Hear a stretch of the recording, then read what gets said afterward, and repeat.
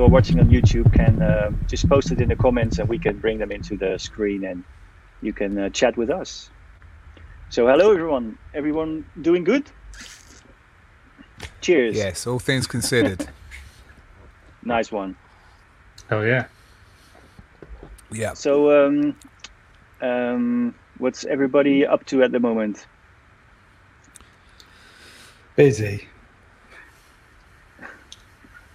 But you've got a name to live up to, haven't you? You know, you're always busy.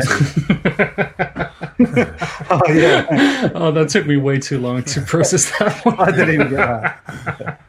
Yeah. But you're not allowed to talk about anything, presumably. It's all. Yeah, no, I can talk about whatever you want.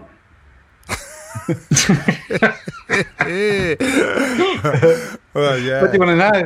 But busy, I'm presumably busy on Busy biscuits. On newness. Hopefully. Well, not hopefully, but are you? Oh, what, on like new stuff coming out? Yeah. Is it no, new? I can't talk about that. Oh, that's right. There you go. I'll talk about anything you like, just not that. No, we don't. Well, we have the new Boss Bow Tie coming out in the next few days, but that's kind of been announced. But then we didn't announce it because they all got delivered and there was a problem with them all. But that's been fixed now. So, what do you do when there's a problem with them all? Well, you have nice people you work with that then offer to sort it all out and don't complain and do it all very kindly. So when that's you say basically what happened. With them all, how many is all? Oh, it was only like a small run. Okay. It's only like 100. So it's only like totally, man. It's fascinating for me to understand like how these products are actually made, because you know I love the fact that with so many of these boxes in the modular universe, you can literally write to the person who's made it and get a response, and it's just I think for a lot of people who use it, myself included, that's one of the major draws, is that it feels like you're involved. And when you make the modules, one of the major drawbacks is that people can contact you directly. Yeah, I can see that too. No, it's great. You know. Noted. Yeah, I'm glad we're chatting now because you won't be getting any emails from me about like all the. You might have well emailed. No, we're pretty good though. We are pretty good. You are good. I had an issue with something, and you guys were great. Oh, thank you. No, cool. We do put a lot of effort into that. You know. Wow. So how many people? How many people is ALM Busy Circuits, Matthew? Well, there's basically 2 of us full time. Well, 3 really. That we just there's 2 of us here in the workshop. There's another guy over in the US who was part time but is now full time, and then there's a couple of people that would do like part time. And then we use there's like a couple of different factories we use to do all the manufacturing and whatnot. And yeah, you know, it's been hectic recently because of all the COVID stuff and just like distancing. So Theo, who I work with, we've like been having to kind of like share the office, and you know, and he's been taking stuff home to do, but it's not the sort of work that you can, you know, right. So that's been, you know, and then we got really busy because it seems like, you know, I guess people, you know, aren't spending money on going out or whatever, so they're like, I'll spend it on synthesizer modules. Which is great, but I didn't sort of totally expect that. So we're kind of, you know, running at kind of like, I don't know, like 2/3 capacity, and then, you know, really busy. And also this time of the year, we're not really that busy normally. You know, it's normally sort of quite a quiet time. And then somebody commenting, really busy circuits. Yeah. No, but I guess that must be frustrating to have to know that all of a sudden you're kind of running a race but only at half capacity, and there's like twice the demand for everything that you're doing. There must be. Yeah, but I can't complain. You know, and I kind of like the. I must admit, I like the challenge, and you know, I can't complain at all. You know, I'm fortunate, really. You know, it's. You can have a quick groan. I mean, no. It's not that bad. There's been times in my life where I've worked a lot harder, you know, for a lot less, enjoyment and whatnot. You know, I love it, so I can't. You know, I'm lucky. You know. Well, we're happy to have you, and I was only saying that just because I miss England. I miss having a good moan. They don't do it the same way in America. They don't know. They don't know the satisfaction of having a good old moan. Yeah. They just don't know that can vent for an English person, or maybe Europeans in general. Actually, I think we all have that in common. We quite like a good moan. Like to build people up and then knock them down. Totally. Oh man. Yeah. So you're busy. What about you, Colin? Yeah, it's been dynamic days. You've been rocking, man. You have been killing. I've been loving watching you do your stuff. Awesome, I think you've spent more time on screen than off screen these days, I guess. Oh man, it's like these past like I think last week was the first time that I actually really left the house, and it was only to go to a different studio. So this weekend was the first time where I really wasn't making any music whatsoever, and it felt weird. Like I was just walking around the house and going outside like, hey, so am I not supposed to be doing something right now? And it's kind of when this entire Rona thing started happening, I had this 1 week of, oh my god, I don't know what I'm gonna do, because all of a sudden calendars cleared out and everything. And what is it, 3 months later right now? I don't know, I think I've recorded over 200 hours of music, something like that. And it's just been, these days have been absolutely ridiculous. It's So do you have any plans for everything, or do you just make up plans on the go? Because you've been creating and generating so much stuff in the last well, kind of a combination of both. Like I started making plans with everything that I was doing while I was doing them. I guess so.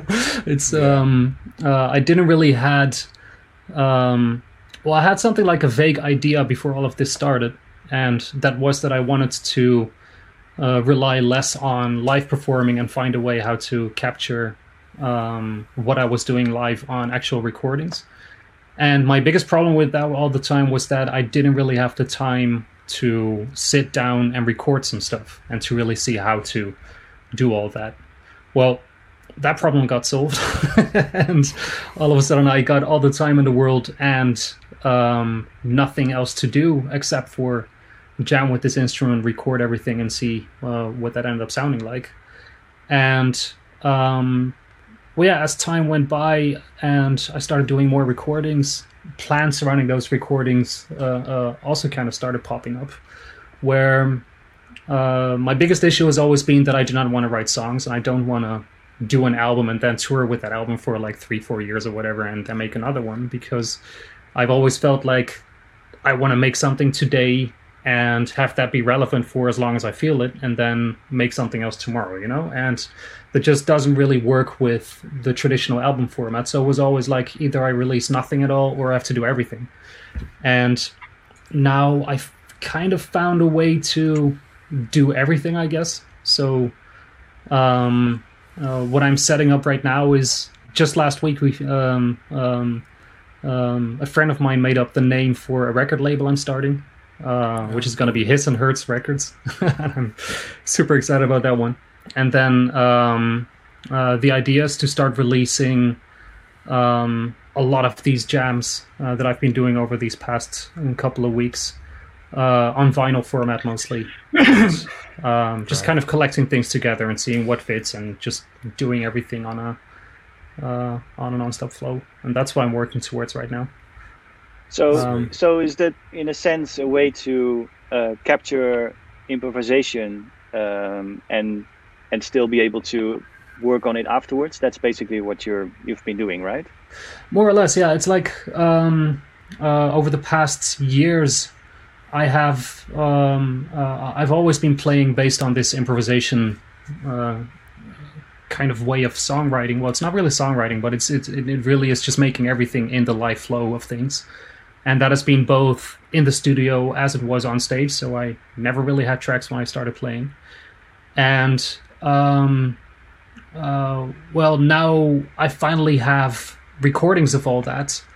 And, well, my whole reasoning with releasing these recordings is that in order to really capture the essence of the whole scope of things that I'm working on, I have to give all of it a proper place. And I cannot just go and say, like, okay, so this is going to be kind of like the sum up or the summary of my work, because that is not one album worth of material. It's yeah, I've really been doing or making too many different things for that.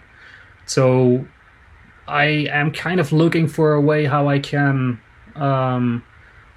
keep the things that I am gonna be releasing with this always kind of relevant to what I'm doing right now.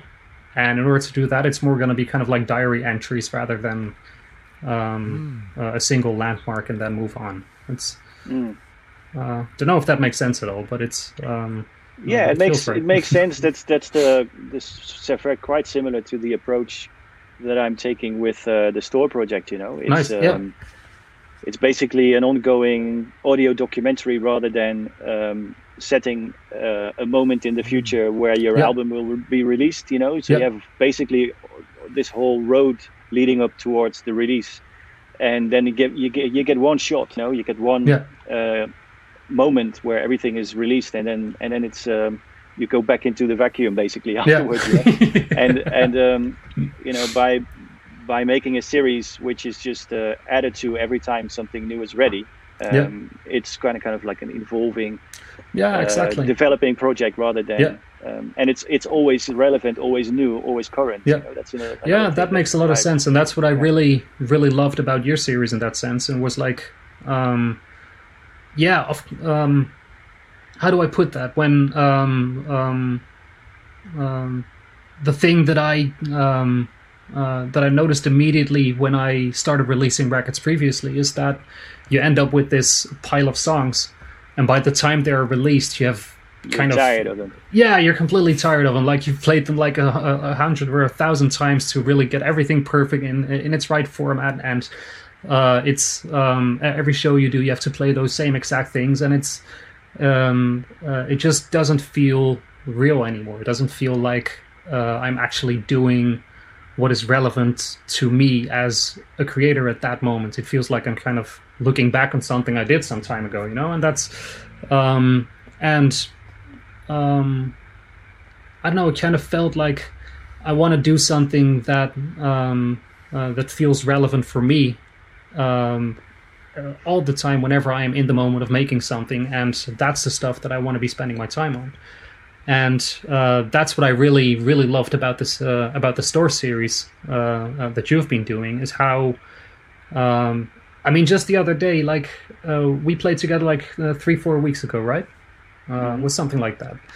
And I just like the next day it kind of hit me, like you've been doing sessions like these with so many different artists over the past couple of years, and I was just going like, wow, okay, so you've really learned to adapt to so many different musicians and styles of playing, and I've done so many different experiments while still really maintaining your character in it, but still leaving a lot of room for the person you're playing with.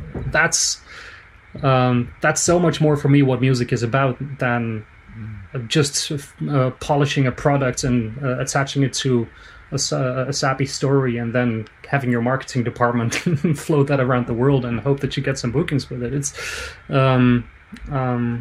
it feels more like music to me, and that's I guess that's what every solo musician is dealing with. Like I mean, like Jamie, for example, when you do an album, you have the pressure is only on you and no one else. You basically you have to come up with a concept. What is the range this album is going to span, or this project, or whatever, and you set yourself some rules, I guess, or make a frame in which you maneuver, or and how do you solve that? I mean, because you're working with modular as well, obviously. Like we can see that behind you. Lovely out of focus with your fancy camera. There. You make everyone else look like an amateur, James. It will get in focus. Oh wow! That work? Look at that. Do that. No. But I mean, you're right. The whole sorry, but the whole approach with modular is you can make it do things in a structured way, but you will always end up with things that are you are basically having a conversation with the instrument, right? So you have this improvisation. How do you deal with capturing that and use that in your? Yeah. I think that's what I've learned from my limited experience with modular.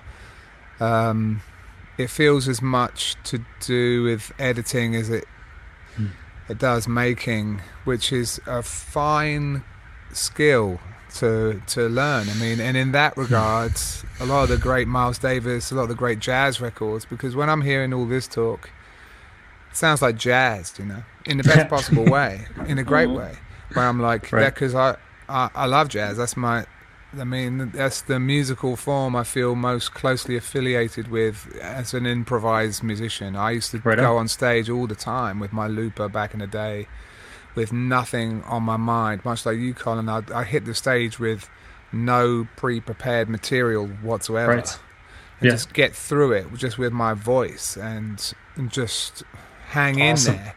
And it's a hell of a rush, and it's like sometimes you fall on your face and sometimes you just hit a wave and you're rocking, right? But it's live. No one can deny that it's a visceral moment. And I always remember playing a show. I was doing these shows with the London Sinfonietta, and it was a big deal, and it was like Square Pusher and a bunch of really crazy artists all on this chair on the stage, and I had like 8 minutes.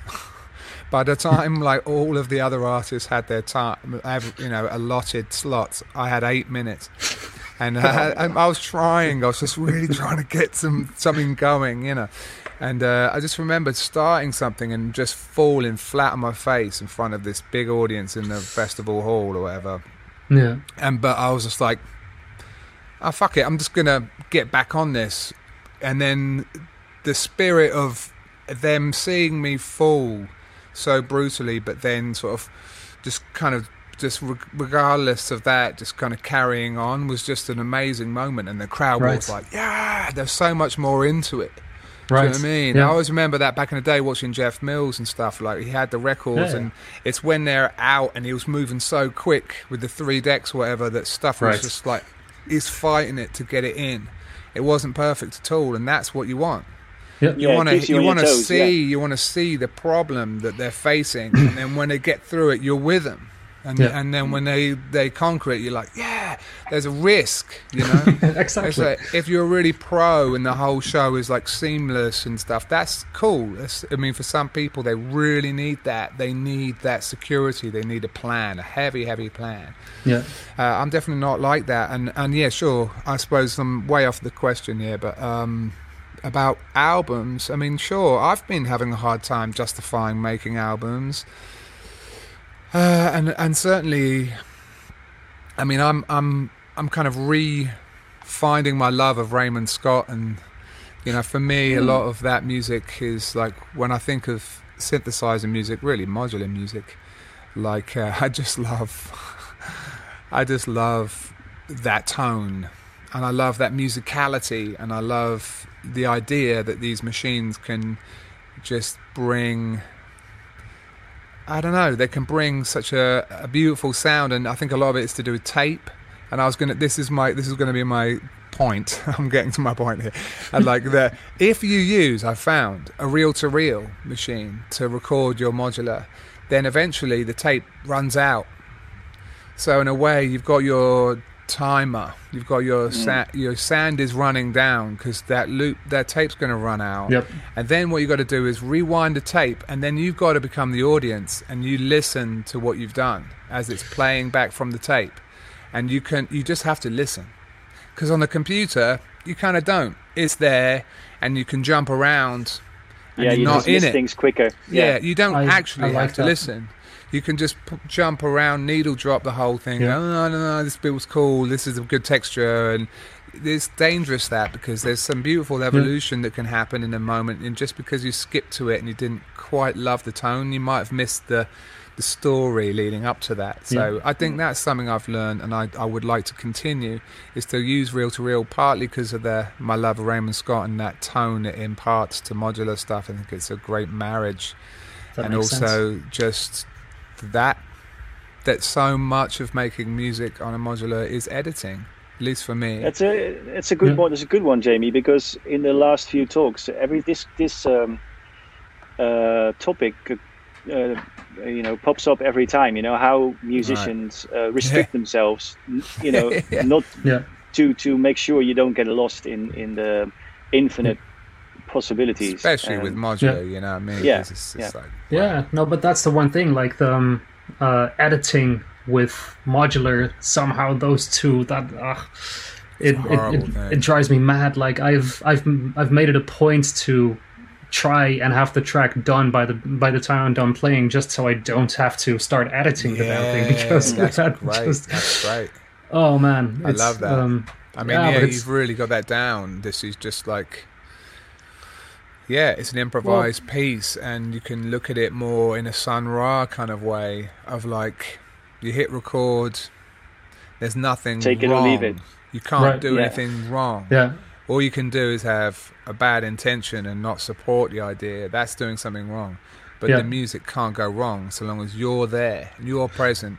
Yeah, that makes sense, and You it's know. it's actually, that's one of those things. Like right now, I'm trying. Like every day, I am now opening up my setup, and I'm staring at these stems and going like, oh, I could try and make an edit, and then I find out that nothing, Wow.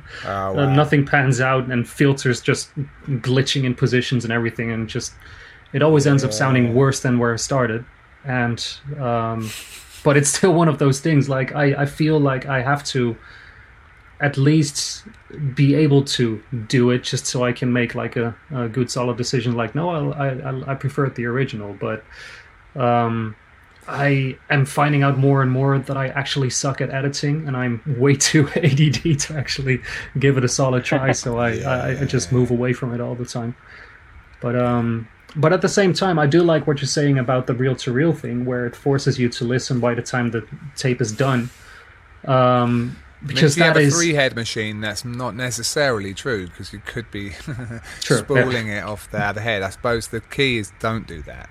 right. Because I had a cool engineer I worked with in France, and he had his Pro Tools rig, and he had his old school like Studer remote. Mhm. And instead of just jumping back to the position in the song to mix, he'd like rewind essentially Pro Tools. Right. Okay. Like, and the length of time it would have taken for a tape to rewind. And Oh, I really? said, what the hell are you doing that for? He goes, I got to think. Like, what did I do wrong in that last pass? What did I not like about that? You know? And Right. I can't do that if I just jump to that other position. It's too quick. Yeah. Sometimes I think the speed of the computer can actually be a hindrance. That makes total sense. You need to it's the equivalent of getting up from your station and having a walk. Yeah. It's like that's not to be undervalued. It's not losing focus. It's actually Yeah. adding to the longevity of your creative mind. And so similarly, if you've got an opportunity to anything that can maybe in the case of edits, it can be like, I'm going to make 4 edits and then I'm going to leave this. Or, some weird rules or something. Yeah. So you just have, like, if you are ADD, and I think people who are drawn to modular are kind of insane. So, like, we're liable to have these things. So maybe we need rules, Mhm. Like, I'm only allowed to spend half an hour on this. Yeah. And then I'm going to actually just do something else. I have to do something else. Yeah. Then you just Gamify kind of it. go, I like won't go crazy. It's only half an hour of my life. What's the worst thing that can happen? Doesn't work? No biggie. But anyway. Yeah, slaving over something which is, polishing a third is never gonna work. Like spending too much time, making endless tiny variations on the same thing is not going to help you make something amazing. By the way, Matthew is waving at us. No, I was just waving at someone in the okay. Anyway, there was in the chat, sorry. It's my own little world then. Do you make music as well, Matthew? Do you make stuff? I try. No. I'll take you out of the way. Sorry. No, definitely. No, I love making music. Whether it's any good or not, it's not. I'm never really that happy with it. I think I'm much better at making modules. But I do. Were you a raver back in the day? Yeah, a little bit. So I'm sort of mid-40s. So I guess I I grew up with like Weatherall and like Balearic stuff, and then we all discovered techno, and and then I went to university in Bristol, and so did I. Oh, really? Yeah. What year? So I must have been like 93 to 95, I guess, around about then. Same here. 1995. And what did you do? What did you study? Like, were you doing music? Physics. I did physics. I know, I did physics as well. I did physics, but then I changed. So we might have been on the same course. Yeah, I changed to philosophy because I didn't like physics. Oh, I didn't like physics. I did really badly. It was terrible, They taught it so badly. I just hated it. So I just went to philosophy. Plus, I was smoking so much weed, I couldn't concentrate on that shit. I just wanted to think and like pretend I knew shit, so philosophy was way better for me. They would actually humour me as I went on rounds. Yeah, but we were there. So you probably at Lakota with me, like. Yeah, we used to go to Lakota and the one on the boat and down the watershed. Yeah, the Fekla. I think I saw Tekra at the Fekla. And Bandulu. I remember seeing Bandulu. We were smoking with them out the back. That was cool. Do you remember Sean? Do you remember Cliffy and all of those guys? Oh, I mean, it's supposed to be a different world, but anyway, yeah, amazing, man. We were in Bristol the same. I used to have Portishead's old mixing desk supposedly, because that's when I first got into. Well, it was sort of before university that I got into sort of like synths and stuff. But wow. Yeah, I didn't do very well at university. I was like smart at school and stuff, and I could sort of get away without doing much work and still do well. But that didn't work at university, and I didn't do. I didn't do very well. I found it overwhelming because I came in and I was well over my head. And that first year of physics, I was like, "This is too crazy for me, man." But yeah, so but now you're doing practical shit. Like how many people? You're really using it. So how did I get into it? Well, I've always had like a technical background, I guess. And I just when did you fall in love with synths? Oh, with synths when I was about sort of 18, 19. I worked all summer and bought I had a 106 first of all, and then I sold that and got a W30 because I wanted a sampler. And a W30 was all I could afford. Yeah. Man, and then I had some other bits and pieces, and it never sort of like got anywhere. And then after university, I was like, I've got to sort myself out, because it was like the first in my family to go to university, and I didn't, I'd really sort of let myself down, and I kind of just went like on a totally different direction for a good 15 years. Worked really hard. I had another company which did well and stuff, and then I took which was more like software based. And then maybe about just over sort of 10 years ago, I took a bit of a break from that, and I just got totally back into synths. And it was different because I had a little bit more money to spend and whatnot. So, I could get all the things that I sort of dreamt of getting when I was a lot younger. Yeah. And then I was like, I got like a Dotfa system, and I was like, oh, these don't look that complicated. Like I had a little bit of electronics knowledge and whatnot, and I made like a little sort of standalone 101 sequencer kind of thing, and at the same time I made it's like an early version of Pamela, and I went down to one of the I think it was the first Brighton Modular meets. This was maybe like 8-9 years ago, and I was showing people what I'd made, like, oh, look what I've done, you know, this 101 sequencer, and nobody was into the 101 sequencer. Everyone was into this clock, which wasn't even called Pamela then. And I was like, oh, this, you know, I'll give it a go. I figured out like how I could get like 50 made, and I thought, well, as long as I sell like half of them, I'll be all right, you know, I'll cover myself. Wow. And I can remember driving home from the factory, like the first one, like total buzz, you know, like really, because it was something physical. And then I think they sold out in like the first week, and you know, first sort of few years it was kind of like a little side project, but now it's like full on. Awesome. You know, it's like proper, you know, proper business. Yeah. And I love it. Amazing. You know, I really do love it. You know. Yeah. Well, you see a PAM in most wreck you encounter. There's always a PAM somewhere. You know. Yeah, that's what I was just thinking. Like the Pamela really has become. I don't personally have it, but apart from that, I know everyone that I know has the Pamela as one of their staple modules, basically to clock everything with. It's the PAM's cool, and we just did like an update. It's been in like this state of stasis where it was basically full up. There was no more room to put any, and I've done all this crazy stuff to kind of fit more stuff in it, and then and it's been like that for maybe like 2 years, like nothing new, and then I just stumbled on this thing. It was like a complete fluke, and it freed up like 20% of the space. Oh, wow. And it was like I thought I dreamt it. So so I added like the quantizer to it, which has come now, and then there's going to be another update in a few weeks' time with some other new stuff. So that's really cool. You know, we can keep it going. Yeah. I was just looking actually, and there's one module you guys made that is actually in each and every patch that I make, and it's probably one of the most important modules in my entire set, but that's the Beast chalkboard. Yeah, the Beast is just having those two precision adders, the two octavers, is I love the precision adders, man. Oh man, it's the stuff like that just finds its way in everything all the time. That's I mean, it's cool. Maybe we should talk about this. The coupe, is that how you pronounce it now? Yeah, the coupe, like a car, like a right. Yeah, like a two-seater sports car. Yeah, I like cars too. Car. So that's how you would describe it, the two-seater sports car. Yeah, it's like an all-in-one machine kind of approach. Yeah, and I guess we wanted to do like a starter kit or something.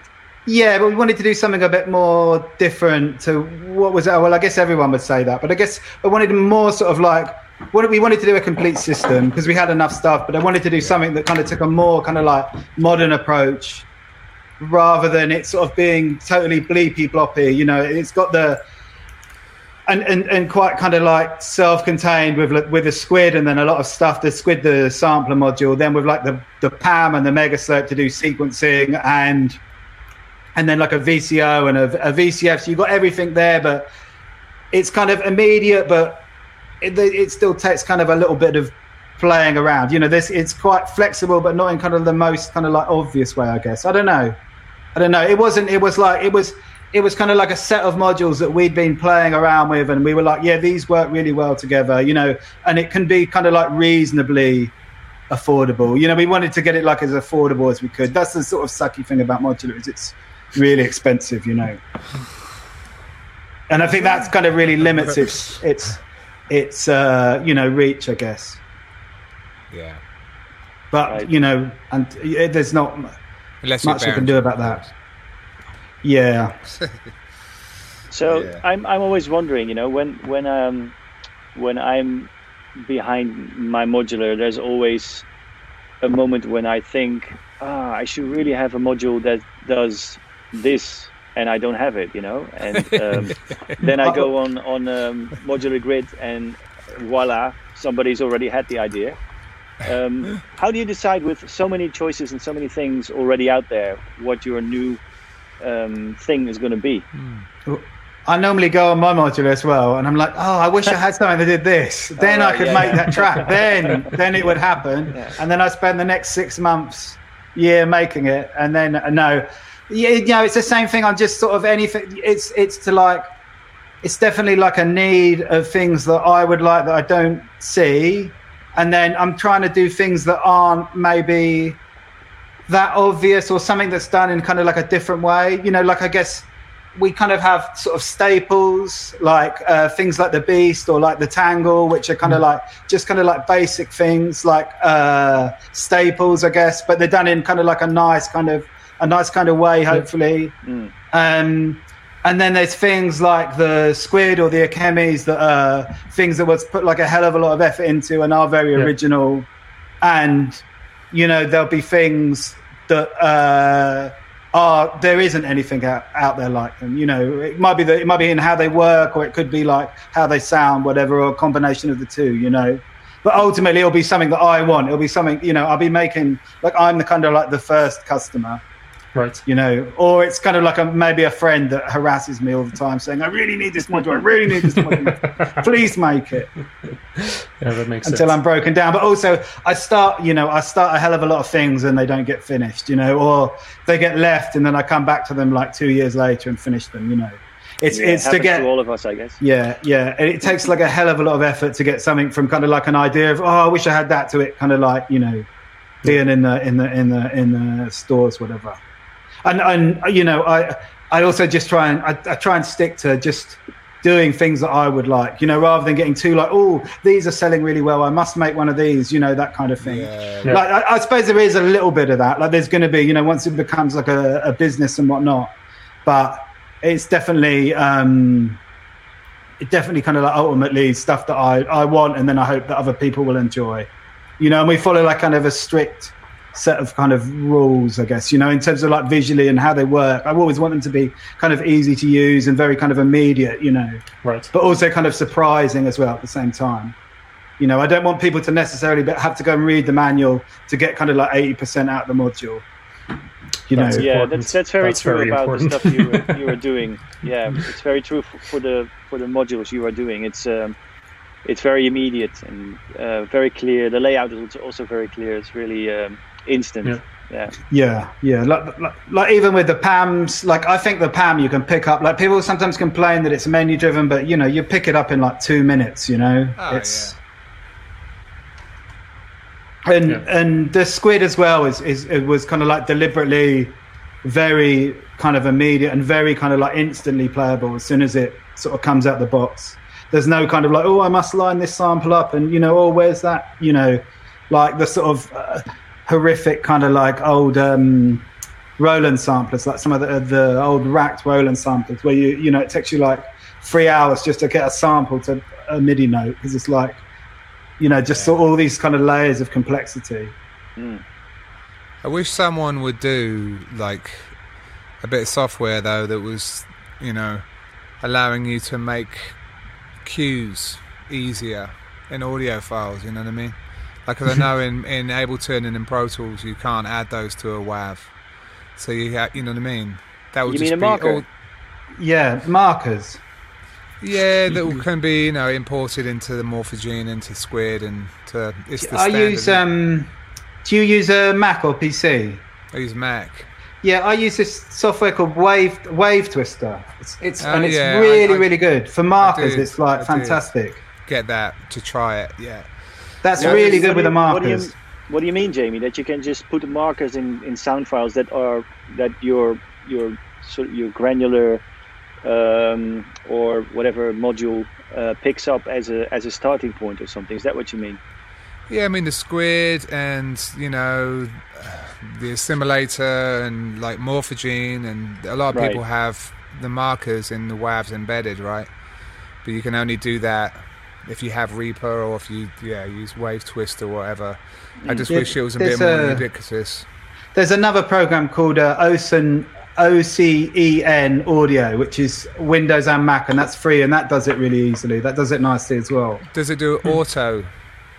I don't think it does. I don't think it does auto, but Wave Twister does auto really good. Does it? Yeah, and you can just you can split whole files on that, like and you can do batch stuff with Wave Twister, and it's really nice for that kind of thing. I couldn't look of it. It looks a bit funny, but once you start using it, no, but I know what you mean. It looks a bit like, you know, Windows 95-ish. Yeah, but it's really nice. I have to. No, honestly, it's really well done. I know that the icons but it does work really well. It's and I really do well need a thought batch out. processor too. That's like a serious pet peeve of mine. I just won't spend money on Barber Batch, and I used to use this program called Myriad, but they all bought out. And there's also another one that Richard Devine told me about, Sound Miner or something. I don't know. Miner. But it's like $800 or something. It's crazy, and I just want it for batch processing. So if there's another batch processor I'm not aware of, comments, crew, what's going on? But what do you use for batch processing out there? But yeah, I used to love Barber Batch. But yeah, all that stuff. Barber Batch is the only one I know of, to be honest. It does pretty much everything. Wave Twister. Now Yeah, we know yeah. It is good, honestly. It's it good is. one. Yeah. Looks It's a bit cheap as funny. well. I like that. Should be a marketing slogan. It looks a bit funny. Sounds great. It looks a bit funny. Don't we all? Yeah, I'm so used to like funny looking programs though, like the PCB design programs are like. But you're a programmer, Matthew. You probably don't really care about GUIs and shit, do you? Oh no, I do definitely. Do you? Definitely. I mean, Yeah. The aesthetic of your modules is top notch. The grey on the coupe, man, is Oh, thank you. premium. That's a nice grey. How do you find your grey? I have like this pad of with like RAL colours. Yeah, and I was like, oh, that one's nice. It's a really good grey. I mean, you know. Somebody says it's called Twisted Wave. Oh, is that Twisted correct? Wave. Oh, Yeah. sorry. I think. I don't know. I think they're probably right. I'm terrible with names of things. Yeah. That's fine. But now we can all Google it, I guess. Yeah. It'll probably auto-complete now, just as you put Twister in, because so many people will be searching for it. Yeah, it's Twisted Wave. TwistedWave.com. There it is. Also available for iPhone and iPad, I see. Is it really? Yeah. It looks a little bit funny on them as well by the looks of it. Yeah, no, that's it. No, I do love my squid. I've got a squid in the PAMs. But Cool. I do need. I would definitely get chalkboard. You doing a new one? No. No, I don't know. The chalkboard's kind of done. Bow tie. You're doing a bow Yeah, the bow tie. The bow tie's like our worst seller, so that's why we only did 100. But the new one's a lot better. I've got a new one here. Here's a new one. It's just got like extra modes. I never actually really looked at the bow tie. Well, No, what's the vibe? So- what is it? It's like a bi-directional switch. So you got like you got an in there, and then you got a number of outs there. But signals can be routed either way. Oh, so, it's a sequential switch. Yeah, but it can be this. The original is like an address switch, but Okay. this can be an address switch where the voltage sets where it goes, or it can be a sequential switch, Oh, nice. or it can be like a strobe switch. that actually Do sounds very love interesting. do love the Yeah. switches. Yeah, Never enough. there's a really nice video that Zach did, and that's coming out as well, and that shows it off really nicely. That's But nice. that should be like properly launched at the end of the week, beginning of next. CV Cool. addressable switch like that's like more simple than the Mux Slicer is welcome. Much as I love that Mux Slicer. Yeah, I it's- don't know the Mux Slicer. Like, I think the problem with the address switches is they only make kind of like a lot of sense on a big system, I think, where you've got like a lot of sources and stuff. I don't know. But with the squid, it's really cool. You know. Yeah, that- yeah, You yeah. can spray the squid. I mean, spray the squid. It looks a bit funny, but it smells a bit funny. But, but I did that by accident the other day. We were using the Mux Slicer or whatever in that mode where it was CV addressed. I've got to Google And- the Mux Slicer now. I hope And it was just spraying notes at the sampler, and it was so machine. It was so like hard. It was like a really crazy way to sequence. And I was like, I see. I've got to do this again. Yeah, Bufacco. that's That's it. what's Yeah, it. yeah. It's a really powerful piece, but it's tricky. It's beautiful, but I like a more simple one, just where you can just kind of go damn, because I've got like 3 of those Derpfler sequential switches, and yeah, I miss the CV address because Right. sometimes Yeah, that makes sense. yeah, it's It's, just it's sequencing then, isn't it? No, it's the Doppler switch really is kind of like your train tracks where you're just really going either go left or right, but it's not something where you really go complex with. But exactly, I basically just use it to make loops longer. So instead of having just like a 16 totally beat loop the or something, you use just of like pressure points or whatever. Yeah. Right? Yeah, exactly. It's just but it's kind of a set and forget thing. It's not the type of switch that you really program and do super complex timing things with and stuff like that. Well, you'd have to hit it, like, if you wanted it to sort of be a bit more random, you'd have to hit it with like little bursts of notes to kind of, do you know what I mean? Right. Flick it through the states so they didn't feel sequential. So they could like yeah, that makes sense. kind of like you'd have to have a burst generator or something to create randomness, maybe. Well, actually, it was something I was thinking about last week because I was actually looking at my system, going like, "Hey, I would actually like to work with more sequential switches for a couple of things." And I was kind of thinking like, if you have a couple of those super simple sequential switches in sequence of one another, you can kind of make those things where you kind of enter something in the first switch and have it be processed and find its own way through a whole network of different switches. And that way kind of, it's not random, but it's so complex that it might as well be. So you can get some interesting things done that way. You always come up with these ideas where you need 10 of the same modules. I should come up with some of them. No, but it's at some point you just start thinking in batches, just like, let me just think about the next bucket of things, and it's I don't know. You're right. You're right. It's like stuff like that tends to happen, kind of. But yeah, then again, I got like 60, 70 voices here to feed, so it's at some point it starts making sense to do it in big chunks like that, but it's someone says macro control, and that's yes, macro control. That's one of the topics that we are discussing a lot. I think that's my major want as well. I got really jealous because I interviewed a guy called William Fields. Are you guys familiar with that guy? Oh yeah. Fields OS. Yeah. Just a great generative music. Yeah, fantastic. And I got jealous because his whole system is in an iPad essentially. Well, he controls Reaper from a custom Lima interface on his iPad. Nice. And he can just do things like, I just want at certain points just to press a button and then all of my envelopes and all of my sounds become snappy. Nice. I was like, in modular, that's a real ball ache. I mean, it's so hard to do. Well, William Fields, isn't that the one that you were playing me when we were driving back? Yeah, exactly. The one with the whole AI. Yeah, it's fantastic. He's amazing. He's so good. And the visuals are great too. Yeah, that's cool stuff. It's, but that you know what I mean? That just made me think, to do it, I could, if I wanted to send the same envelope to loads of destinations, I might use something like a DivKids mutes and just send, and have two of them. Well, watch out. This is one of those macro control experiments that popped up. Exactly for that whole purpose of like... right. Well, everyone has built sequencers by now, and people are always trying to make that one module that is kind of that star player of your entire system. But by the time you have this monster setup where everything is its own star player and stuff, you still only have two hands, and you want to control them all. So we kind of...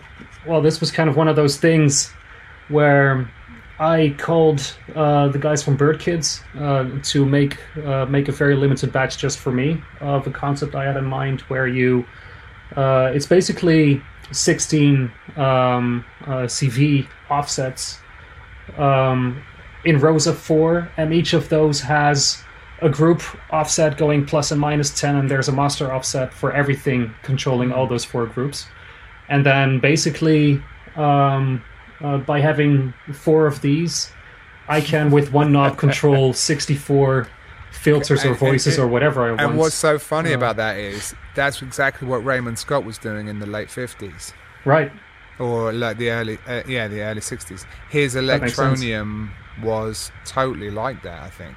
It had like the big global controllers because he was coming at it from an arranger point of view. Yeah, well, exactly. It's make that stuff happen now. Yeah. I want these voices snappy, like all of them. And but that makes sense. It's like you. He was dealing with a huge amount of them. No, but So that's the entire great. thing. Is like all the time when playing with these things, you must kind of know the feeling. Like, okay, so at the next break or drop or whatever that's gonna happen, I want to mute that kick. I want to open up those filters, close down those filters, switch over Yeah. to that sequence, and do it all if I can with just two hands. And how am I gonna prepare this? You know. And some people are And- saying, like, someone in the comment, Puck, is saying, what about the Polyend preset? You guys check that? The Polyend preset, actually, I do have one. let me I do look have at it. one. Just It stores CV basically on pads. It right. stores the state of 9 CVs. And can morph between them, which is quite nice. You can do a sort of slew. That's interesting. It's good. It's Cool. good in that way. Yeah. For some reason, I just didn't love interacting with it. Right. I don't know why. It just didn't. Yeah, and maybe Yeah. it doesn't have knobs. I mean, it doesn't have. No. You know, it doesn't just. You can't. Yeah. Pressing the button is a bit weird. Just that. Well, doesn't- but that's kind of the thing, is that you, from the looks of this, you would have to prepare, you do those you have to points. prepare- That's right. and that's the thing. Like, I don't want to actually have to prepare Yeah. them. I want to be able to make them in a snap That's decision, it. I think and that's the thing. You want to play the macro. Yeah. You want to play it. exactly. It's quite precise with the preset. You have to sort of. I don't know if you Yeah. guys got a catalyst or that like crossfader. Because I like to I use don't that have it yet. crossfader It's, to do like polyphonic chordal transitions. Nice. But you have to be so careful, obviously, because it's pitch CV and it's quite a range. Yeah. It will let you do it. It's got 10-bit precision or something. It's Okay. good. But Yeah. you've got to be patient, because like the slightest wrong move and it's way off, and it's just like, it would be nice if it was just, I'm playable. in a googling different things while way. you're talking about them, by the way. But Yeah, the catalyst. This is great. actually, isn't that the Super nice, crossfader man. thing? I love that Um, thing. That's the recent one, right? That's I love think it, yeah, it's super good. Kipski is. Have you ever looked into DJ Kipski? What he's doing? No. Mine that He down too. yeah, it's he is he used to be like an amazing, really a battle DJ almost kind of stuff. So really scratching everything is this thing, and he really dove into this thing called synthase. Or is it synthsablism? I don't know if you've seen that happening.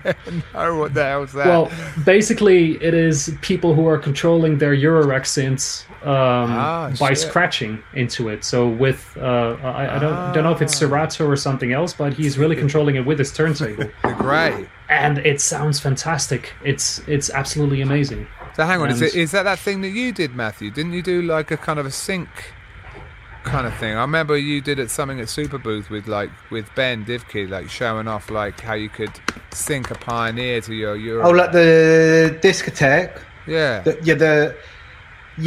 We haven't. Yeah, it's kind of on the shelf, that one, at the Yeah, moment. it looked good. It looked a good idea. Yeah, I think it. Yeah, I don't know if it's quite for us. I don't know. Like, you played with one, didn't you? You got some. You Yeah, did you you, sent- you you had sent one me for a bit? one. Yeah, You and sent me one, yeah. I've and been a few- been testing it, yeah. I mean, it works great. But if you use it with multiple decks, you get the handover of the sync moments when it starts choking a little bit. yeah. Makes And sense. and the thing is, there's no coming back from that. There's no restart or no sort of save all button. Like a rescue me button.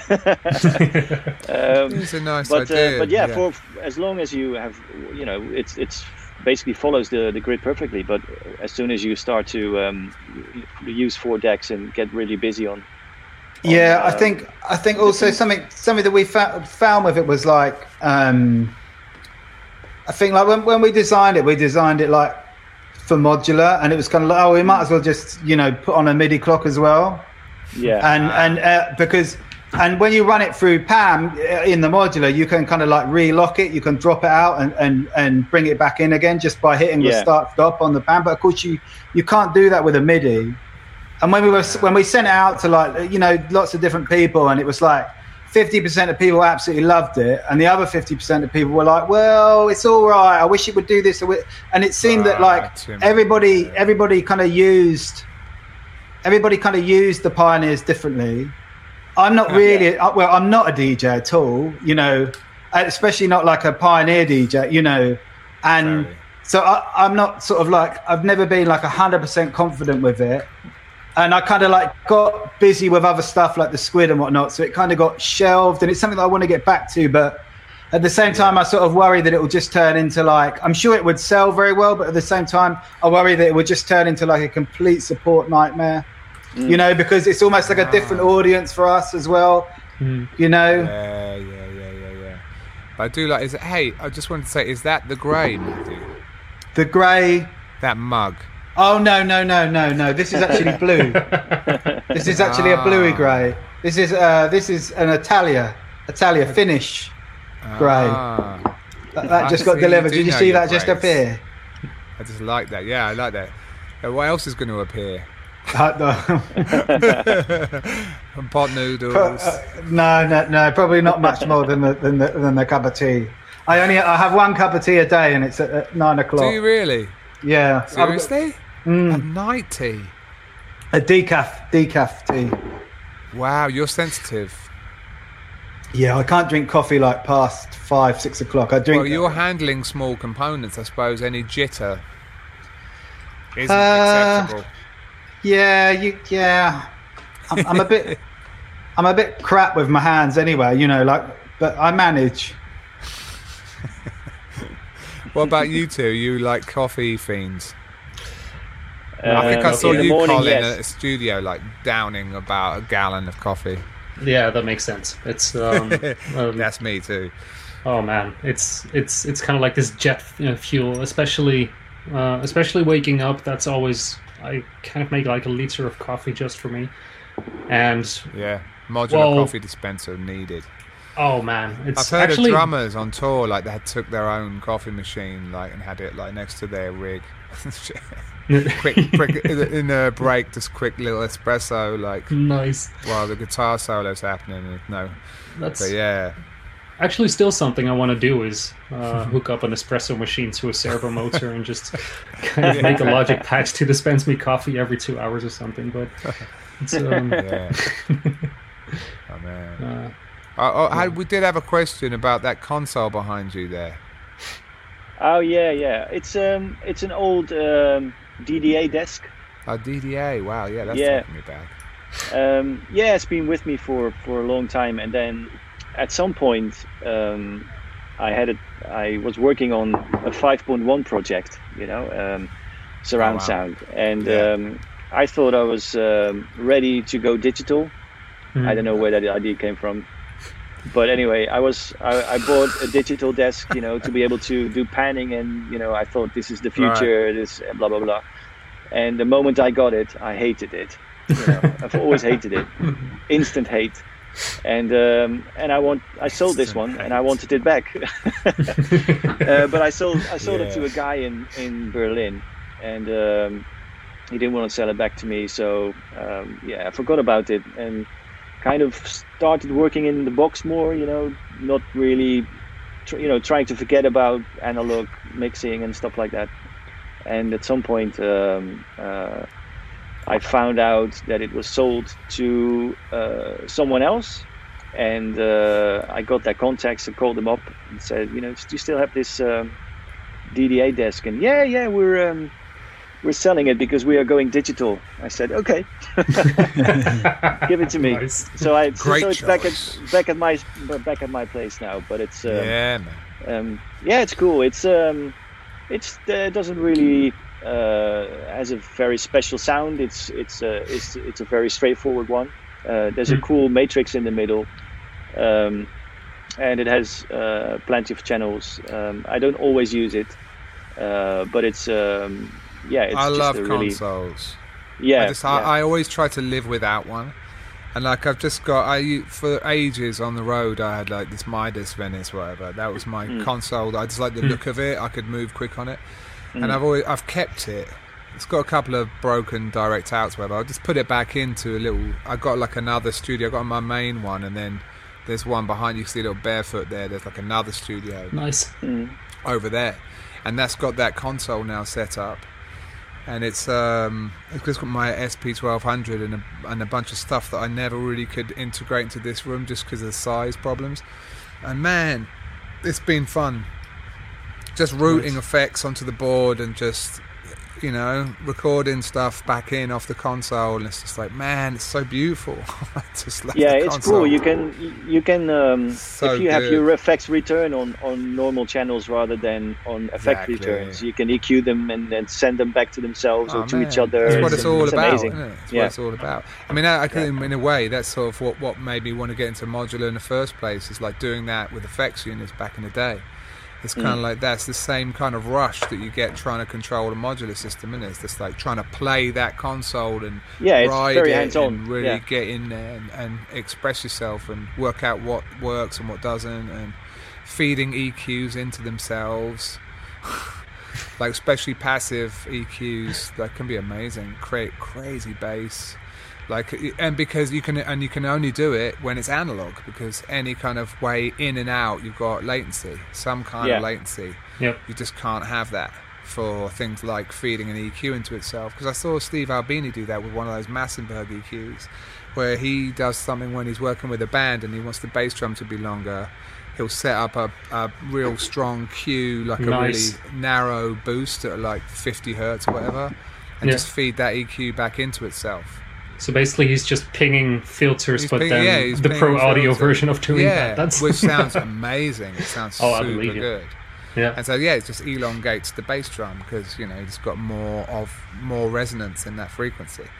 Yeah. And pings. This is pinging, and just all of that is just fascinating and great. But I just set it up to the point because I got one of those AD-DAC kind of patch bays, which just has like the mini jacks on it. Right. Yeah. Which I was just like, this is what I've been looking for. I just love this because then it's just all about ergonomics, isn't it? The speakers are there, the modular's here, but I just don't want to mess around with like just converting cables and finding a cable, and that just takes you out at the moment, doesn't it? You So mean just the mini having jack to this- quarter-inch ones, right? The little ones with 3 conversion blocks on it. Oh, really? Are they Oh, special? no, I'm thinking that's the one you mean, right? The No. AD-DAC. It's just got regular mini jacks on the front and jacks. It's got both. Yeah, exactly. Yeah. You can use mono cables, as far as I know, the TS ones. I have been. It's working fine. But it's just been a joy. I've just been loving it. I've just been thinking, I don't know, I wish I had more of that over in my other studio, but then, you can't have it all, can you? But it made me just realise that sometimes you've really got to just have little systems that can get you to the place. But then I was trying to control this tape machine, and all I needed was an LFO with an attenuator on it, just to control the speed of this tape machine, because it has a CV input. And I was like, I don't have, in this little skiff thing, a way of generating attenuation on a bloody LFO, And so I was just like, I'm going to need to bring over another module, and it's just like, damn, you just want convenient as Eurorack is, it's like the amount of times that you have to reconfigure a system is kind of infuriating, isn't it? If you've got that if you've already got that ADD kind of mindset, you look at your system and go, let me just change the order of all the things again. And then you're just like, what am I doing? It was fine. But then what do you do? If you're quite all right with it, then do you have to buy another whole thing just to shove it all in? I mean, obviously, I don't...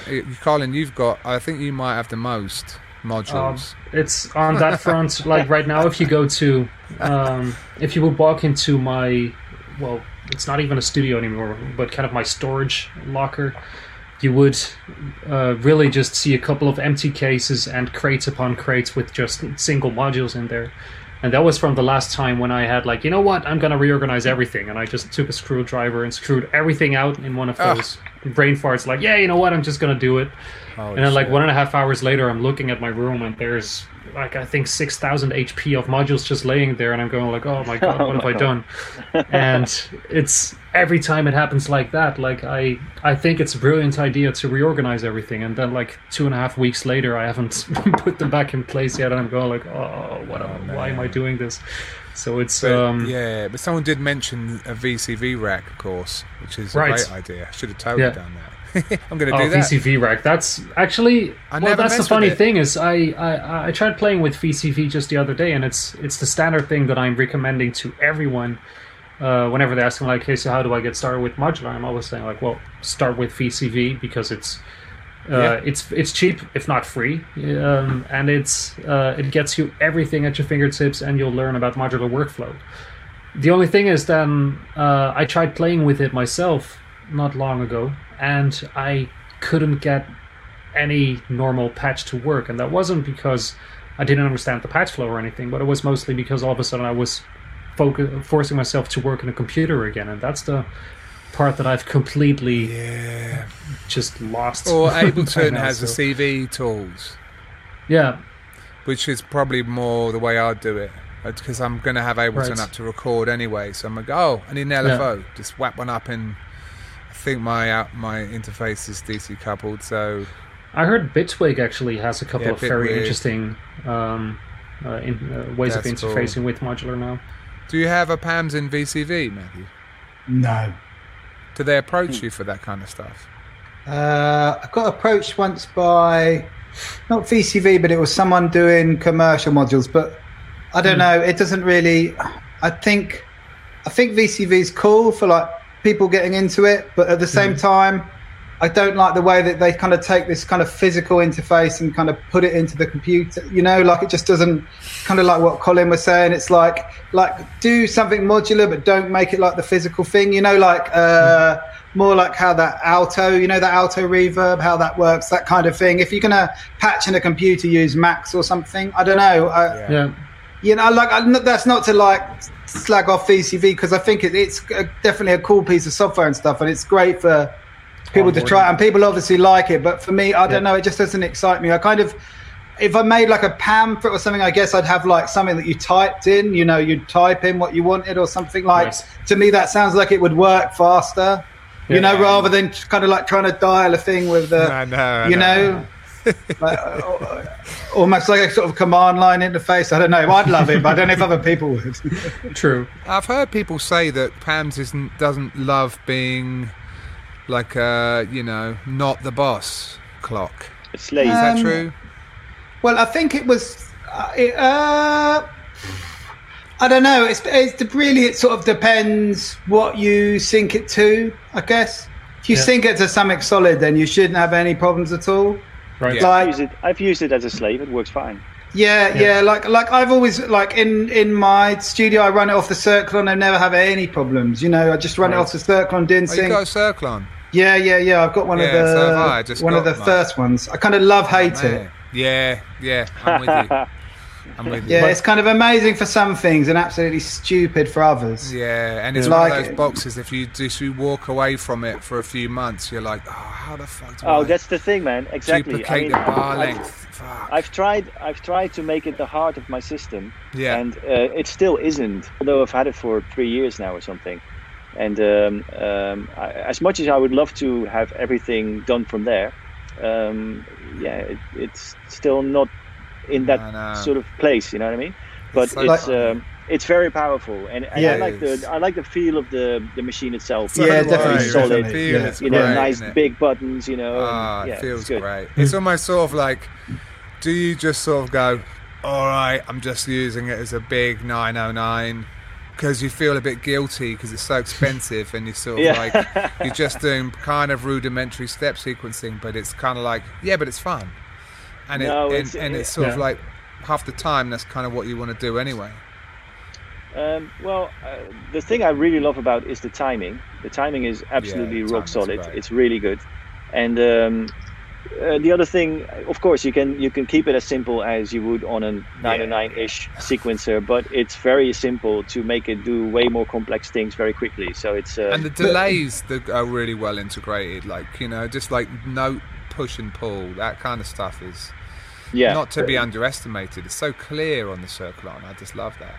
Do you find though, as soon as you want to do anything with chords or anything that's like beyond like a like, it's amazing for like drum loops and for like simple lines, but when it comes to like structuring a song or chords, especially editing chords. It's like painting the house through the letterbox. Yeah, then you really feel like it's a clunky old box. But at the same time, what I really love to do on it is I don't use the polyphonic patch mode. I just use the brute force drum mode. The mono mode. Yeah. Then just add the auxes.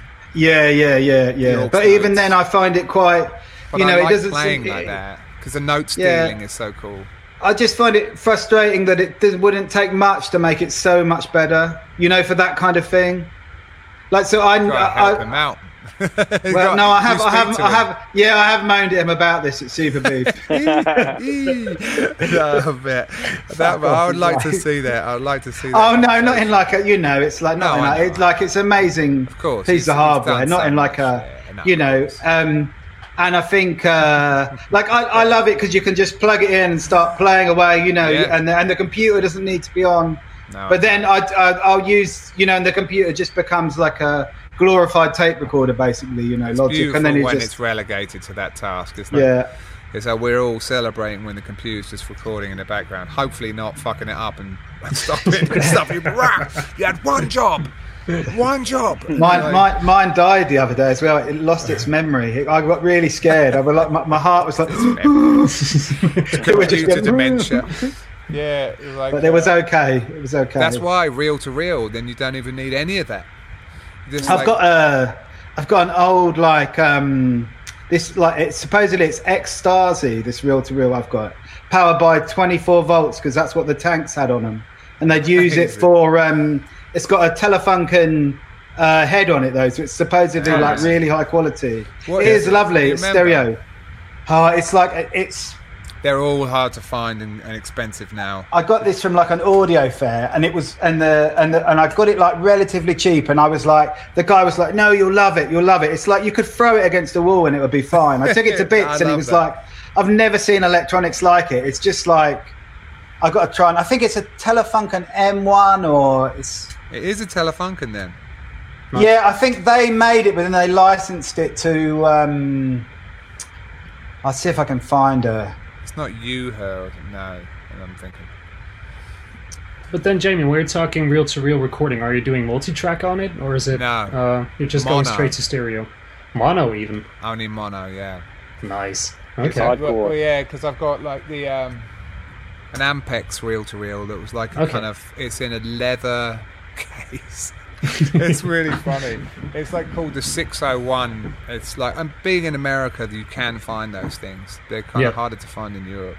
But I got and then the Nagra. Mine's the mono Nagra. Interesting. Nice. Yeah, stereo would be good. And I for the stereo, I might use the Nakamichi cassette. Yeah. But I have my Nakamichi modified so I could change the pitch as I'm recording and disable the erase head with the switch.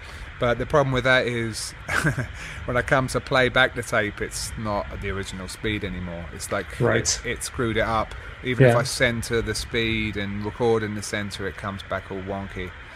So yeah, the Nakamichi's got it's not perfect. But yeah, I don't know. Yeah, I haven't found my ideal reel-to-reel, to be honest. Okay. I would like to get one that I can really lean on for the hi-fi.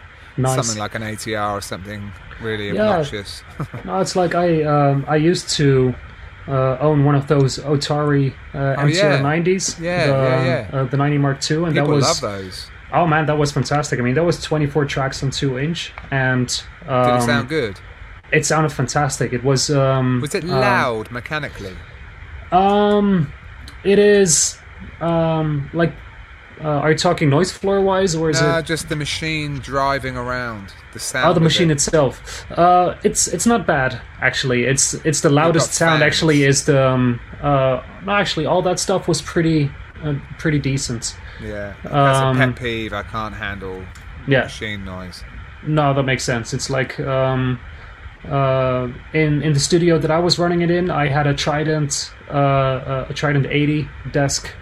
And I had that paired up to the Otari, and that was just a match made in heaven. It sounded so good. I know, but the first time, that's a romantic setup. Oh man, I got the Siemens console, I got the Siemens Citral, and I got the Telefunken M15 8-track 1-inch. And I remember Sweet. me and Christian Vogel were doing the second Super Collider album, Raw Digits, and we're doing it at the Funk House. I had a studio in the Funk House. Nice. Yeah. From about 2001 maybe to 2005, and we recorded. We thought, let's just do one song on the Telefunken, you know, and the console, and we at the time we were using a Motu 828, you know, that was like the highest shit we could afford, and what we had. It just we were just floored. We were like, what have we been doing? Listen to this. It sounds absolutely beautiful. Like, it sounds incredible.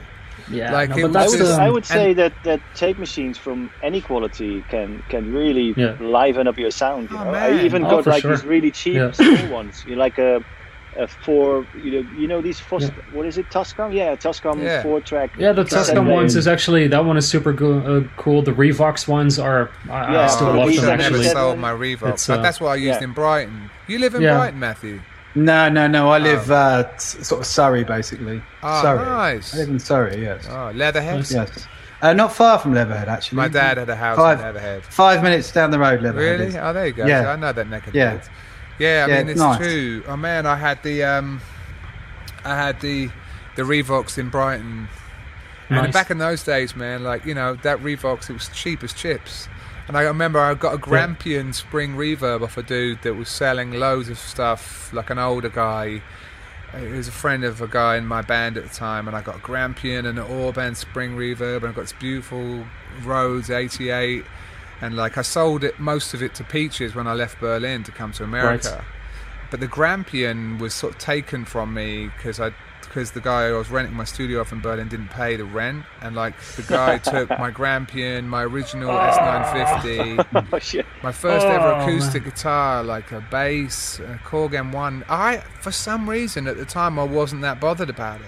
And then recently I thought, I'll get one of those Grampians again. I really love that thing. I've got it for like 25 quid. They're like $2,500 now. That's crazy. Yeah. And I had one of those BX20 AKGs in Berlin. I bought it for €300.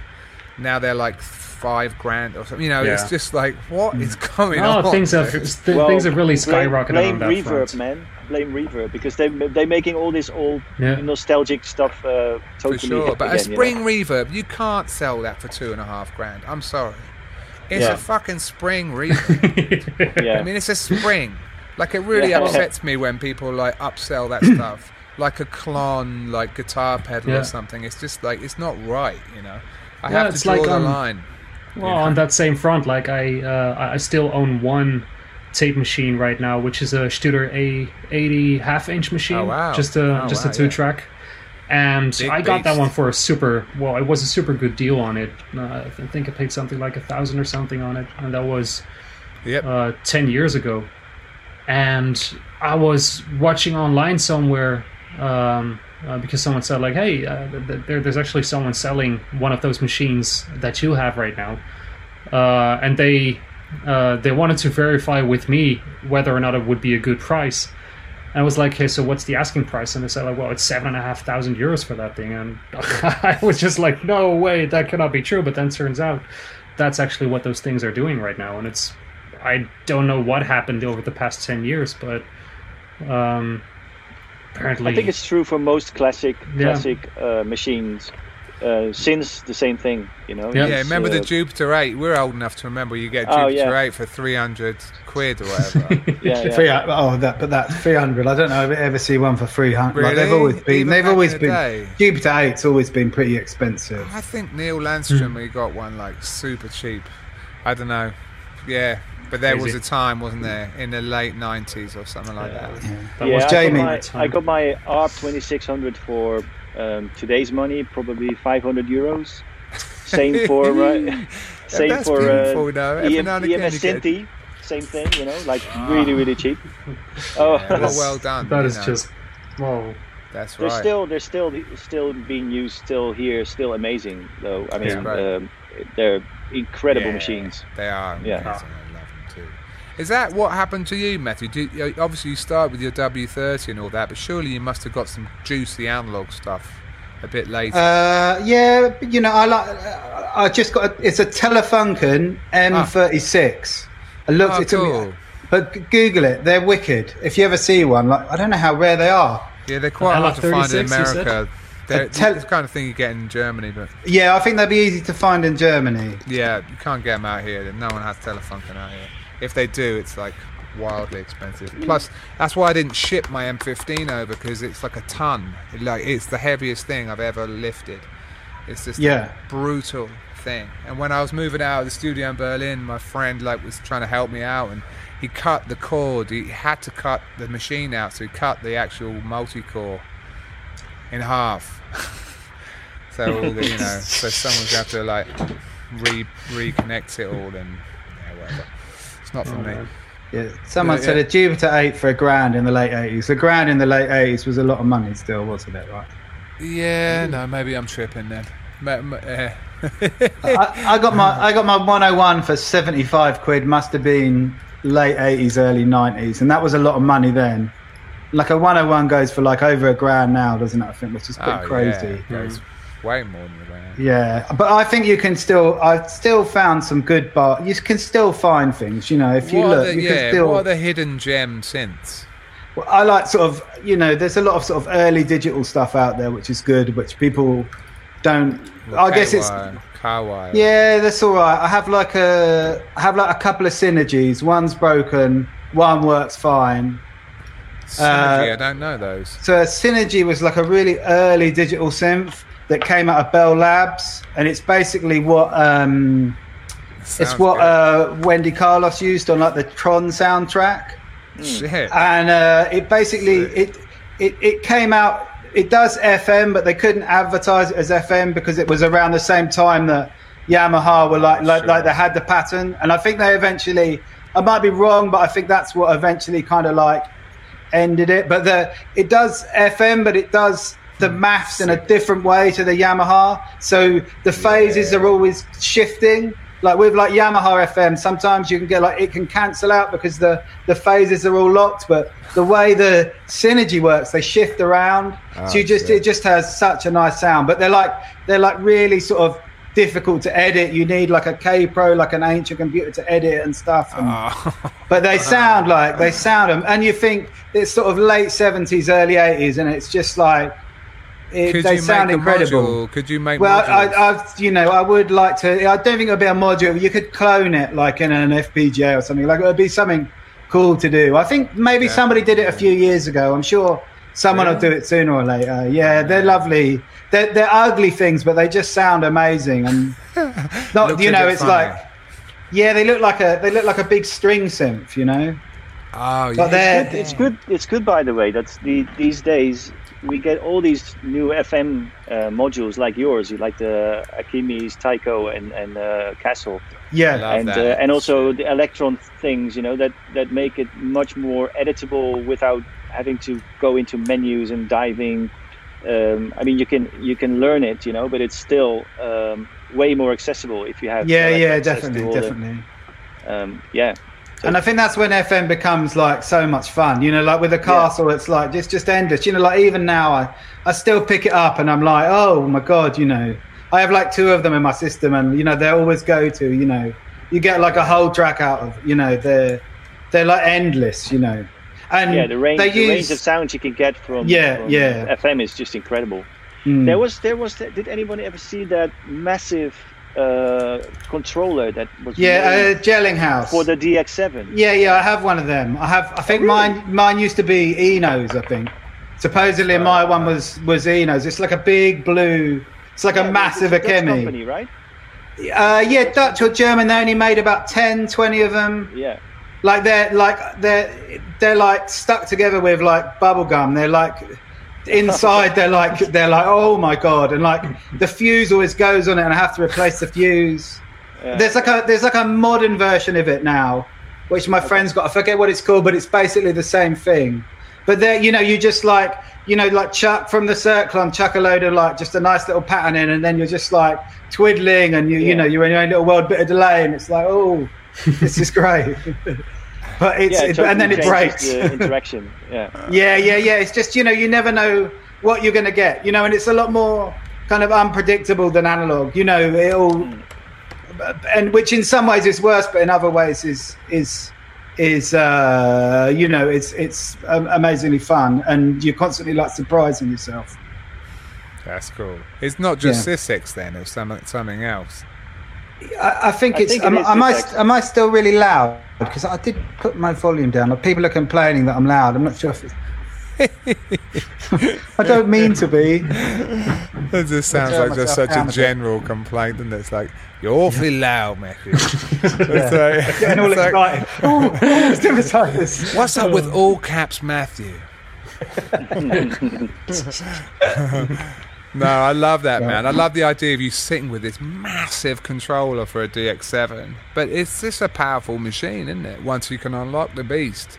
I mean, what were they thinking? They would have just, all the old Yami stuff is cool, though. And some of that you can pick up still really cheap. Like the little, what is it? Like there's like a little half rack, I know, basically a DX100. And you can pick them up for like 50 quid still. It's basically like a DX100 in a little box. FB01, I think you mean. Yeah, that's it. Like and you get a little editor on the computer, and they're amazing. You know, they've got a lately bass and everything. You know, they're totally techno. Lately bass. I know, it all comes back. That's a lately bass. Yeah. Whoever designed lately bass is just like, I was having a good day. I mean, what is it about lately bass? It's just. I remember when I first heard lately bass, it was in some kind of rack module that was kind of a later FM Yamaha thing, 1U thing. Yeah. And I'd never heard of lately bass. I wasn't aware of it at all. But sure enough, as soon as I found lately bass, I was like, oh no. I think it was solid bass in like a TX, and then on the DX100 it's called solid bass. And then they tweaked it after "What have you done for me lately?" Because is that what it is? Yeah, and that's where it became lately bass. Lately, I mean, but it's a also great it's name in for a patch too. It's in Wakefield, isn't it? Saturday night, and then you can't unhear it. Isn't it called lately based afterwards because it was used on Janet Jackson? Yeah. Oh man, yeah, that makes sense. I never even they thought like tweak the aftertouch on it or something. It's like a slightly tweaked version of solid bass. You should do a version of Squid. You should do a version of Squid that has like a crazy different googling in the background, different DAC or whatever. Could you do like a really lo-fi Squid? Well, you can drop the bit depth down on the Squid. Yeah, no, like that's true. Yeah.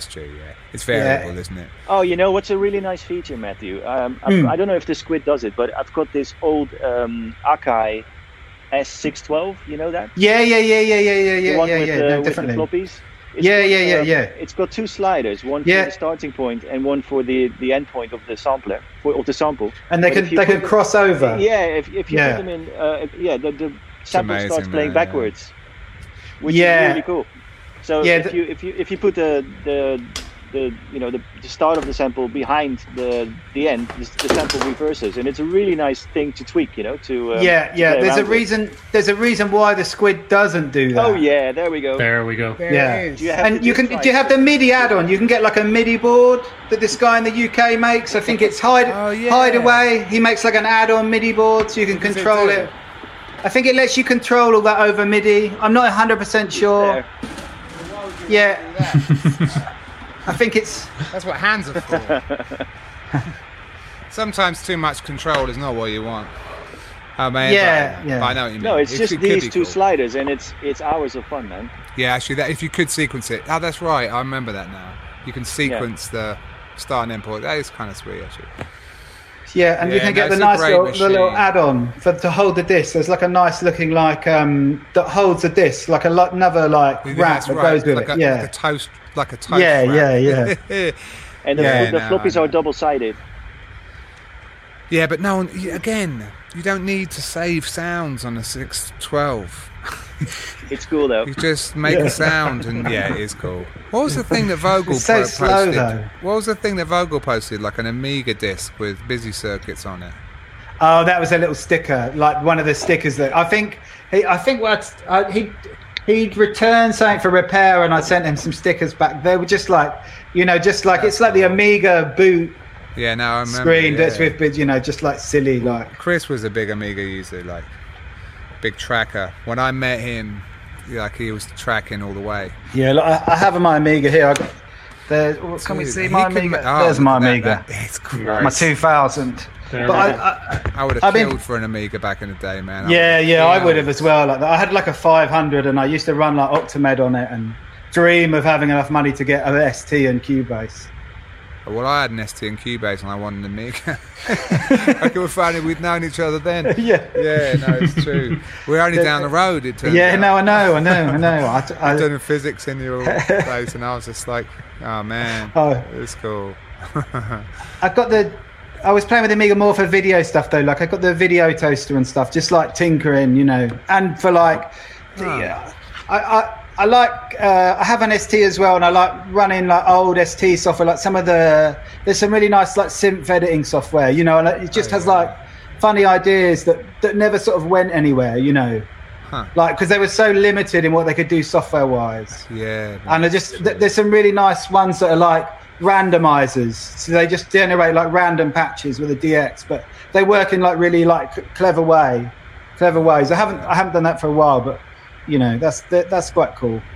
That would be a good add-on for the Squid, actually. Be like a kind of a random shuffler of all the samples, just to make like 8 samples. Just toss a crazy dice and just be like mid-performance. Why not? See what happens.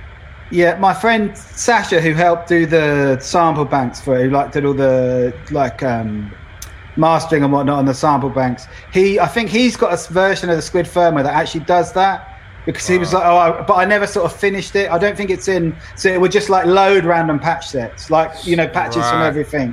Because he really likes working in that kind of way, where he'll just likes to start with a load of random stuff and see where it sort of takes him. I know. Well, one thing I like random. I like random, but it's we were just discussing, the FM editors, but there was this Steinberg program for the Atari back in the days. Which would you randomize? Came in like a big folder. I think so. Which would let you randomize your FM sounds, but you could set ranges, so you wouldn't end up with extremes. Exactly. And all the editors I've seen since don't have these. And you can mask off stuff as well, so you could sort of keep the envelope, but say don't touch the envelope, but randomize all this, and only use these values. There was a great piece of Do you ever use Polyplex? Did you ever use Native Instruments Polyplex? No. It's actually really sweet. I mean, it's strictly in the computer and it doesn't mess with synths, but it had great randomization, like you're talking about. You could set ranges. Limit certain things. There's so many parameters that you could randomize. And man, for making samples for sample packs and stuff, I made a lot of custom Max for Live things where I could remotely load samples in, because it had a lot of flaws, the thing.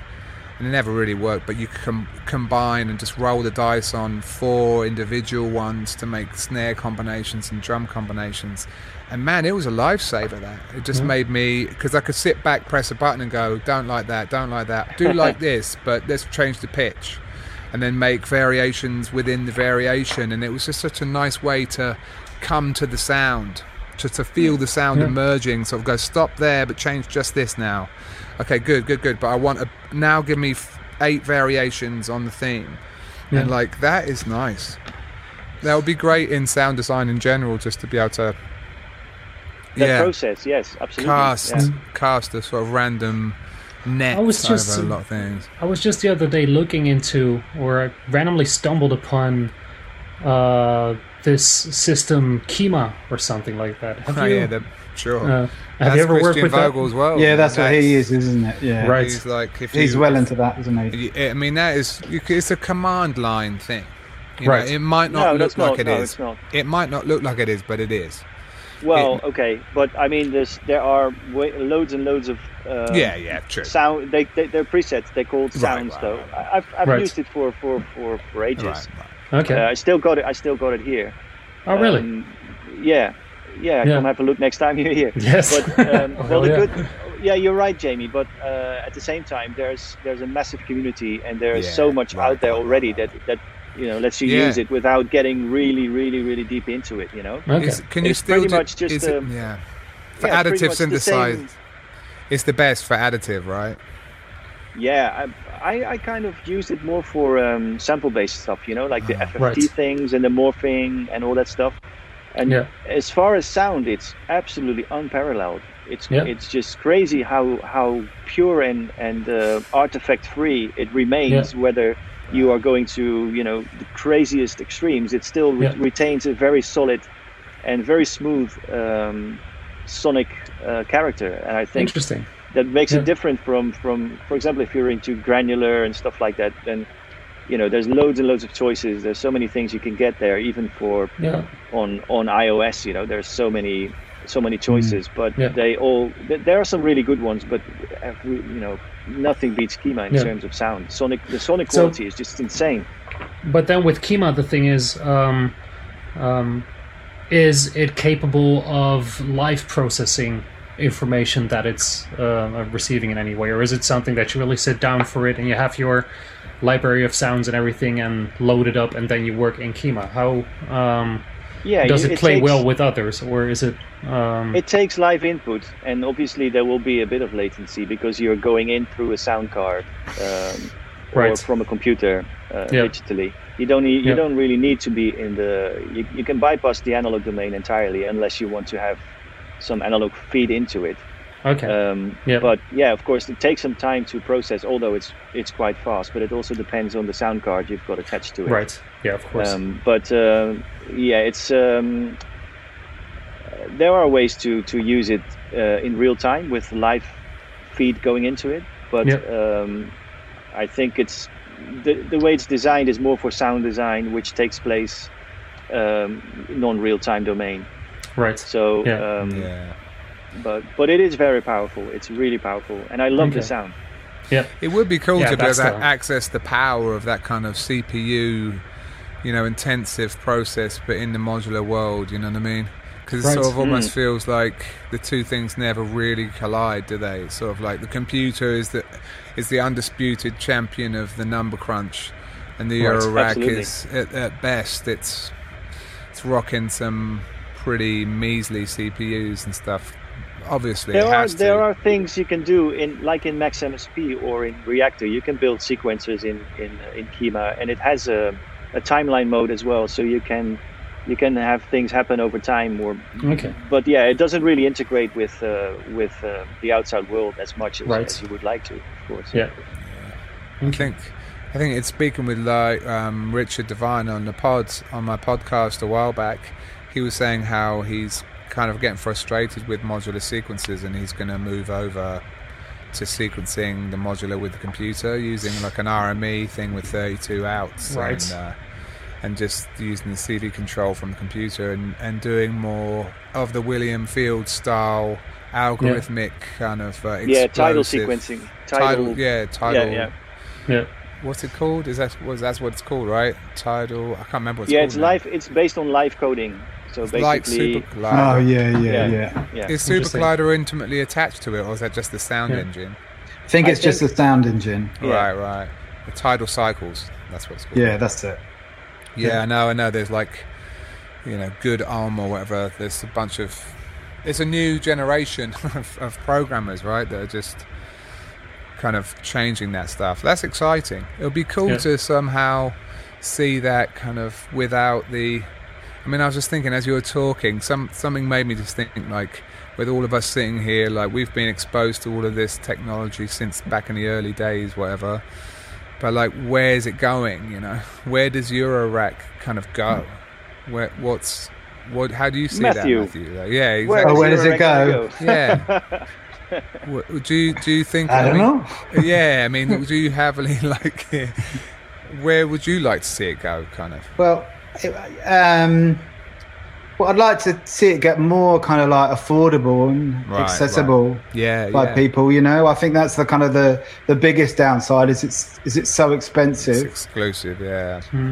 I guess the only way that'll just happen over time as it gets more and more popular. Like it definitely seems to be getting steadily more and more popular. I guess it's the sort of thing. It's kind of like it's a weird one because it the standards are very kind of like slack. And there's a lot of a lot of sort of weird problems, like with power and that kind of thing. Yeah. But then it's kind of a double-edged sword, because at the same time that means that people come up with all this like weird and wonderful stuff, you know. And if it did have a load of strict rules, then it wouldn't have that kind of creative kind of energy behind it. And you know, I don't think, you know, like 5 years, I don't know, it just seems to keep growing, you know. It's like it's kind of amazing as well, because there's if you sort of spend the time and really kind of hunt out, you can get the most amazing kind of like weird amazing modules, you know, that maybe only sell like, you know, 20, 50 units, but they do amazing things, you know.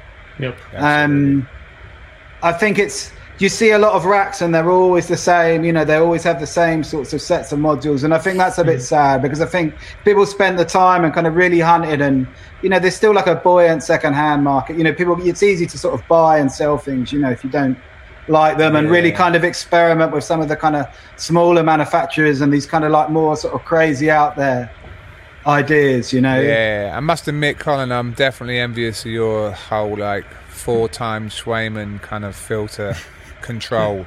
So that's your macro control in a way, isn't it? Yeah. It's the DJ macros. In a way, you mean the QMF4 thing? Just sounds so sick.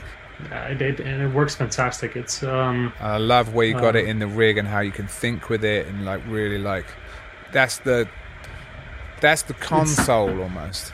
Right. Well, that's kind of the thing. Like in the end, you only have 2 hands still. Yeah. And with those 2 hands, you're going to try and control everything that's going on there and figure out tricks to make as much impact as you can, and kind of budget your time per module in a way, if that makes sense. Almost. No, totally. So it's always a matter of finding tricks how to get as much done with as little motions possible without it going into generic mode in a way. If that no, completely. That makes sense. Have you ever used anything that gives you the same feeling as that machine? As this machine here, the Schweiman, you know, oh, in that sense. Well, it's the Schweiman. What I really like about this one, the QMF4, is really that it's for super well designed and well sounding filters on a very small footprint. I must admit that I already broke the first channel within the first month that I had the thing, so I'm only using 3 channels. No way. And but it's one of those things where at that point I just go like, I could send it back, but then it's gone, and that just messes too much with my system. So so guess I'll live with it. But but it's basically I have these little filter portals throughout the entire system where I've started using filters as mixers lately. Where just having the filter becomes my master knob for an entire group. And instead of opening it up with a volume, you open it up in a frequency band, and that just kind of makes that sound in a way. Super cool. It's great to have. I mean, in a way, if you had all these macro controls or certain kinds of them, that you might not come up with those solutions, and those solutions maybe give you a sound, and that sound is like what we all need, you know. Well, definitely, it's like the sum of those parts in the end. Well, this definitely is a sum of the parts kind of situation that's going on here, and it's I really if those macro controllers would have been out there, I would have used them. But since they have not been there when I needed them, I kind of made my own. And there's all these small little tricks, so I'm always looking for the super dumb modules that only have like 1 or 2 functions, and that's it, and you just have like 2 switches on it, and you and 1 rotary knob. And it's satisfying, isn't it? Exactly. It's like I cannot afford to spend time on a menu ever, you know. It's exactly is that why you don't? Yeah, but then you do get into the 301.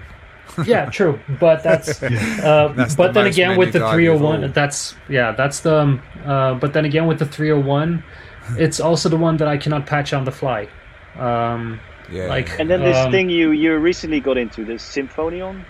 The Symfonion, yeah. That It's doesn't actually look like an easy, straightforward thing. it's not an easy thing. It's seriously, since How are you I've had getting this on thing, I'm actually studying it the same way I used to study trumpet back when I was a kid, or same way I had piano classes and stuff like that. You really sit down with it, and you have to put in time to understand it, because it's not one of those. Well, I screwed it in, and the first thing I found was the arpeggiator, and that one is like, ooh, yes, and there's 2 knobs, and it's instant gratification. But it's a bit of a shame to get like such a massive module just for the ARP function on it. So, Colin, do you ever think of like challenging yourself to play with like a really small system rather than using like all this modular? Like when I was sort of like, that's what I try and do with like stuff like the Squid is, and also the PAM, like try and pack as much in. So people don't need these massive systems. You know, you can get away with like 9U or even 6U and do like a really kind of like varied, interesting set. Like, you know, like I have friends that do that, you know, and I find that really clever and impressive, where they're having to learn like the sets of every module kind of inside out, and really kind of, it becomes almost like a kind of interesting exercise to get like this set out, you know, of such a sort of small amount of equipment. Well, I did, but there's kind of one. Actually, Colin only has 10 modules, but he's got like 60 of each. That's kind of true. It's like there's a lot of repetition in there. Like in the end, I'm still indeed only using VCO, VCF, VCA in an envelope, but just a whole stack of them. But maybe get a Jupiter 8. Well, no, but that's kind of the thing. Like if I were to, every time when I make a small setup with only a handful of modules, then it's those modules that require me to think in their logic of their interface, what they designed for me to play with. And a lot of the times I find that while that feels appealing, each and every module that packs a lot of functions into it has its own design philosophy behind it and stuff like that, and it's not quantifiable in something that if it works in this module, it's going to work in that module too. And in my system, all different people's brains. Yeah, in a way it is, and it's like then there's another firmware update, and you're like, oh shit. But surely having like a big system with lots and lots of modules makes that problem even worse, because then you've got to, like, I just find that I'm way more productive with like a small. Like with like a small system than I am with like my big system. Like I'm like, I've forgotten how that one works, you know. Well, and this is true, if I set myself up with like a small little 6U, then I find it a lot more kind of productive and enjoyable. Well, that's kind of the thing. I have this filtering process of the modules that come into my system, and that is, they're all one-trick ponies. Basically, all my modules are specifically one function, and they do that one function well. And there's no menu structure behind it. There's no added layers behind it. There's nothing of the sort, because I have other modules that do that specific function better. And then, of course, the system grows, but the module doesn't have to do the patching for me. I have to patch mine myself, and I can chain the individual parts in whichever sequence and order and whatsoever that I can think of. And sometimes that ends up with, like, just a couple of weeks ago, I specifically started looking for a trigger sequencer that did not process the incoming clock, because the patch I had in mind needed to be able to follow wonky clock signals. And I found out that half of the sequences that I had in my rack did some sort of extrapolation of the incoming clock signal, and therefore would not accept an unstable clock. And all of a sudden I started categorizing all my sequencers in terms of smart clock and dumb clock, and I found out that I prefer the dumb clocks over the smart clocks because they will always follow the orders that I give it. And it's little things like that where I don't need the module to do that thinking for me, because the patch that I'll be making with it will have certain specific uses of it that I don't need it to interfere with. So it's, but I do get at the other hand that there are some amazingly smart modules out there. Like for example, the ER301.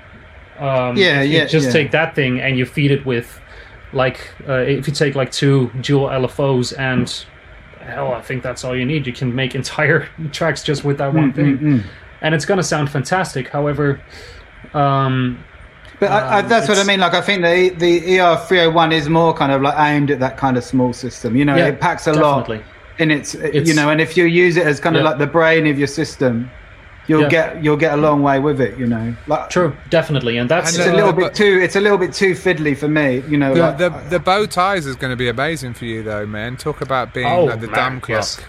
Yeah, it'll be so rocking. Do you know what I mean? Well, that's the thing. Is like when I saw that module just now, that's where I really start wagging my tail right away, because I see like the most basic kind of sequencer possible almost. Exactly, which is nice. It's satisfying. It's definitely really relaxing, isn't it? When you're looking at the crazy patch and you think, oh, geez, and then you just see a little light moving down. You go, well, that's what that one's doing. That we got a good little demo video with it where it's using a PAM, but not as a clock, where it's using all the PAM outputs as offsets into it, but then the clock is actually the mega slope, and it works as like this crazy little kind of sequencer, but it's quantized because all the PAM offsets are quantized. And like another thing you can do with PAM is like you can use PAM as a like a macro recall thing, because you can just use all the offsets as save banks. Like I know some people. Right? Yeah. You just don't use PAM as a clock. You just use it, and you can save all them offsets. So people I know people that use a PAM just as like a patch recall, just so they're like recalling the offsets and a live set, because you're getting quite a lot in like, you know, AHP whatever. Yeah, that's nice. I'm just thinking, by the way, because to get back to the just still in response of the question, like, would a smaller system work for me? I think, in a way, I have actually done something like that, only slightly differently. I have decided to go full on 100% dogmatic and cut out everything that's not modular in my workflow. And therefore, it's not making my system smaller or anything, but it is cutting away everything that does not fit in that workflow, and makes it so that I don't have to learn anything else outside of this and work with that. And that did help me, because I noticed that every time when I walk towards a computer, I'm dead serious about that. I just completely lock up. Like, no creativity comes out of me when I'm staring at a computer screen, for example. And the same goes with plugins and all of that stuff. Why do you find that, though? Do you find that? Because I normally find that when there's like too much choice, where there's like, you know, I can do all this stuff, but I just don't know where to start. But then that's why I don't understand why a big system don't you effectively hit the same problem. No, it's like the difference for me is that I get stuck in the loop. Basically, I start building on a loop and going like, hey, I can add more tracks, and I can add even more, and I can build on this, and I can stack all these plugins on each other. And there is just too much choice, and there is kind of like no limitation. But then I start thinking strictly vertically, and I completely lose track of the fact that there is actually a timeline which I'm playing to, and that I'm actually building something on it. And that's with the modular system is everything changes the moment you touch something, and the time is running, kind of like the tape tag. The tape deck thing that Jamie was talking about earlier, where after 20 minutes you're done and that's it. It's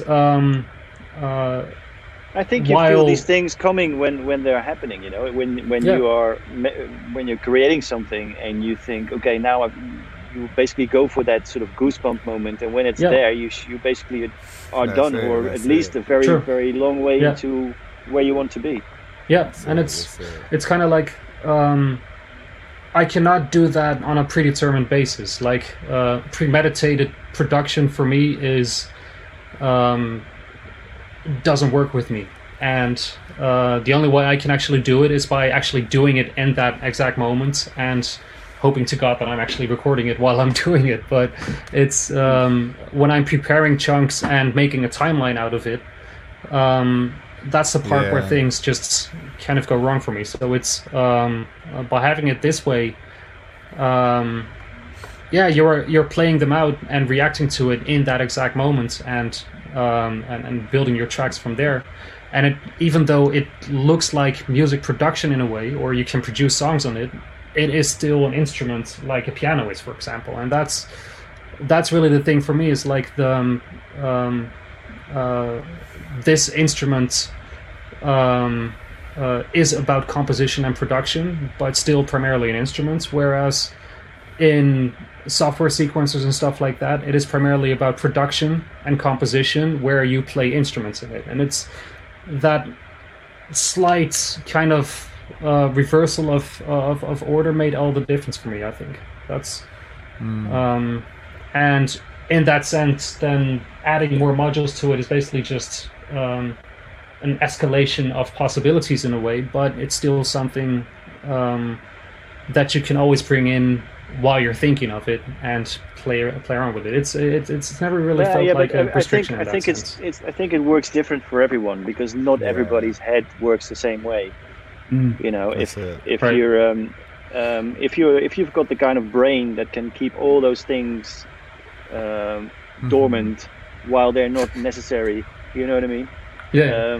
And not be dazzled by the infinite amount of possibilities. You've got to Definitely. keep yourself on the road. You know, you've got to keep Right. yourself in on the path. And if for some people a massive system is daunting, and for others it's a challenge, or it gives a sense of freedom. Yeah. I do I think think I belong in the there's, first group. Yeah. I'd rather sit down with a few pieces that I really understand and try to Yeah, make yeah. something beautiful out of it. And But I mean, yeah, it's so funny though that I had an experience the other day, because in my little studio I've got over there, I can only bring over a small amount of stuff.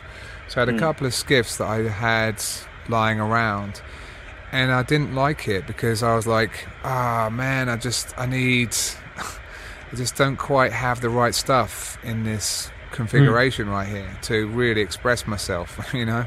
And Yeah. whereas on this main rig, I know how to coax a sound, even though now I'm in that horrible position of I've got a 301 patch that's really involved, and it really needs the 301. It's the center of everything, and if I take that patch out, it's one of those, you know what I mean? Yeah, It's like, yeah. it's taken me so long to get this bloody patch, and I'm not- trying to I'm not milk saying- it for every I'm not sound I can saying, get out of it. Yeah. I'm not saying any random amount of gear, Exactly. but a Gotta have really the right- really well planned setup, which gives Something you like the, a coupe. yeah. Yeah, as if it would be as if there was modules Nice. all aligned together. Yeah, That's a no, but really you're good right. I idea. mean, look, there's a reason why certain synths like a 101, or they're so Just great, the and it's right the amount of- combination of the yeah. size of the machine, Mm. just like it's just the feel of it, the sound of Yeah. it, the response you get. Like that's why they become classics, isn't it? ARP 2600 is just like everything you touch on it sounds glorious. True. The layout is amazing. Minimoog, it's like the layout is flawless. It's just like you understand what's Yeah. going on. You can just play, and it's like it sounds great, and it's like it's kind of simple in a way, isn't it? It's like but also sometimes I wish I didn't have a Minimoog, because I don't like not being able to get in there, you know. Yeah. Now I want to like not think that way in a way. So yeah, I suppose Now you say this, are there any modules out there which are going to be, or maybe already are, as classic as these classic old mono right. synths? Well, Pam's is up there, isn't it? Yeah, PAM is definitely a classic No, one. be nice to think so. Oh, it is. I Pam's, guess- maths. No, I mean they've got to be like some of the biggest modules ever, isn't it? Well, Yeah, no, that would be cool. I guess, yeah. but then you've got things like those Macbeth oscillators that you use, Colin, when they sort of seem to be stand head and shoulders above other oscillators sonically. These ones. Just damn, Yeah, it's they sound stupid. man. I'm so happy with that. It's actually the first module I bought, and Yeah, man, they are ludicrous. So I heard That's, those and I was like, ooh. Yeah. I mean, you just need 8 of those. Pretty much. It's, yeah, that has more to do, I think, with Ken's production speed than anything You can't else get really. 8, yeah. Oh man. Yeah, no, that's the thing. I mean, yeah. I know what you mean. Yeah, somebody Things move says, so fast. Somebody says clouds. Yeah. I would agree. Yeah, but Some then of I the think that mutable just modules. falls into that kind of thing, doesn't it? Of everyone gets their rings and clouds, and I remember Yeah. hearing a comment on the internet a while back, like, "Why does everyone's modular music sound the same?" And I was like, "Wow, that's like the last thing I would." DPO say. definitely. No. But Yeah, at the same DPO, time, yeah. DPO, yeah. Well, actually, Yeah. the herb verb, I would say, is Yeah, yeah, yeah. sure. I Yeah. love Yeah, the it's, Herb, but yeah, definitely. I don't own one, but I just love Yeah. it. All the Toma modules are excellent. for sure, definitely. It's like the Echophone is like one of those things that I still have to glue with every now and then. But the herb verb really just made it into my patches and never left. That's for sure. And it's like with the clouds. The clouds is actually the only mutable instruments module that manages to not primarily sound like a mutable instruments module. If you know what I mean. It's like Yeah. every time when I hook up the elements, for example, it sounds awesome, but it sounds like an elements Yeah. and it sounds like a mutable instruments, and that will always you'll always be able to pick it out. But the cloud somehow does Yeah, they all manage have to. this very, very clean, glassy sound. Yeah. All Yeah, all I mutable always, stuff. Yeah, I don't like that about them though. That's what that's yeah. I always, what happens to me every time with the mutable stuff, I'll plug it in on someone else's system, and for a minute I'm like, oh, why don't I have one of these? It's so cool. And then about an hour in, I'm like, I'm not feeling it. Though. True. I'm not feeling. I'm just something about. I just. Everyone's going QMMG in the comments. Yeah. Like, Of course. QMMG like, it leaks and Oh man. Yeah, and I mean, I think that's the thing. If you're a sound connoisseur, you're going to have an issue with a box that packs in too many sounds into a small box, because you just know they have to cut corners to do that. and it gets a bit by the numbers, a little Yeah, bit and too it's by the sort numbers. of, but those companies, I would always buy their control modules above their sound modules. But then when it comes to oscillators, I wish I had like more and more flavors, but that's it. I've got Surge, NTOs. You got the Odessa. Is it the Odessa, the Chaos? That's I don't really have nice that. to play. That's really nice. Yeah. Although, that I like that. That's the nicest oscillator. It's got like a really crystal clean, like a really sort of. It's very digital, but like super like high that. end digital. Like This really. feels great, man. That's the I thing. really like that. It's funny, isn't it? So sometimes I'm about to make like an 808 from scratch kind of thing, just for a challenge. I already want to make the cymbal. I've never set about making that cymbal, and like I just got into reading about the way they made that machine, and I never knew that it was like 6 shared oscillators throughout the whole machine, right? Yeah, so you got the detuned like square wave through a band pass to make the There's 6 or something. yeah, and they're all like slightly out of tune, and then they go through a band pass, and that basically becomes your. Do they mix it with noise? I can't remember. No, there's no noise. There's 2 band pass and a high pass. See, I always like the 606 hats. I made a 606 hats module once. I think there's like 2 of them in existence. I think. Whoa. There's Is that- noise in a is that- 606 though. Pardon? There Yeah, is yeah, noise in it's- a 606 though. Yeah. Yeah. I'm not sure. It's kind of similar to an 808, but I think all the circuits in an 808 are similar to a 606, but they're all just a little bit more complicated. I think a little bit more. Imagine coming up with the 808 symbol. Imagine making that sound. When you look at the circuit, But when they diagram, made it, it's they probably thought, oh look, we've had to cut all these corners. It sounds nothing like a real No, cymbal. It's but it's, awful. like, so no intense. one's going to buy this. What have we made? It's And that's such a probably what beautiful did happen, sound. right, for a while. I know. Well, I sometimes just people marvel say- at that sound. People say that every 808 sounds different, and it's true. But Yeah. cymbal is the most noticeable instrument. Whenever you play on somebody else's 808, the cymbal cymbal. sounds totally unlike. Well, that's because it uses all Yeah. the 6 oscillators shared guess within so, the yeah. patch. If Yeah. they're out of tune slightly, because they're inharmonically and- tuned to sort of emulate a metal, right? Yeah, So and they're also tuned to when they specific were frequencies. when they were made, components had different tolerances to what they do today. So that's why the clones never sound quite the same, because the tolerances in modern components are a lot better. Right. So, and also over time, you know, them tolerances will get just like a little bit worse, you know, things age. And I think that's why they kind of all sound slightly different, you know. I'm excited to make it and tune them, because some did it, like a Stanford guy did a whole paper on all of the exact tunings of all the oscillators and every frequency of the bandpass and everything. So I'm going to build it on the system, and I'm like, how do I get 6 squares? I don't know. I want the best squares I can get. And then I'm like, the problem with that is then I'm going to have to like attenuate 6 squares down. You know what I mean? It's just thinking of the gain staging is like messing with It'll my be head. all right. You'll be all right. You'll be all right. Yeah, for sure. But you know what I mean? It's just like you want it to be like this ultra hi-fi thing, because I'm thinking if I could use like a big modular to basically do a slightly improved 808 or like an extended one. I think there's a Dotfa module that already gives you the 6D tuned square wave. Yeah, I think so. That's Yeah. right. Yeah, it's the cowbell or something, right? Or no? No, I think it's like. Is it like a? I don't know. There's definitely a Dotfa one that does it. I think I heard it today. Actually, Snyder's Bureau. There was like a demo, and I was like, "That's that sound. That kind of weird, like sounds like the cowbell." Because they use 2 of them in the cowbell, right? They use 2 of the oscillators to do the bell. Yeah, I'm not sure cowbell. about the cowbell. They share the oscillators throughout the whole machine. Yeah. They would. I would imagine they would. Isn't that so sick? Because I was like, how can you justify having 6 oscillators or whatever? Oh, but they'll be like really simple. Symbol? They'll be like really simple oscillators. They won't be like a DPO or something. They'll just be like, you know, a handful of components. But that's what they won't be Imagine voltage if you controlled. did that with pulse width modulation on all of those. Do you know what I'm saying? It might just sound shit.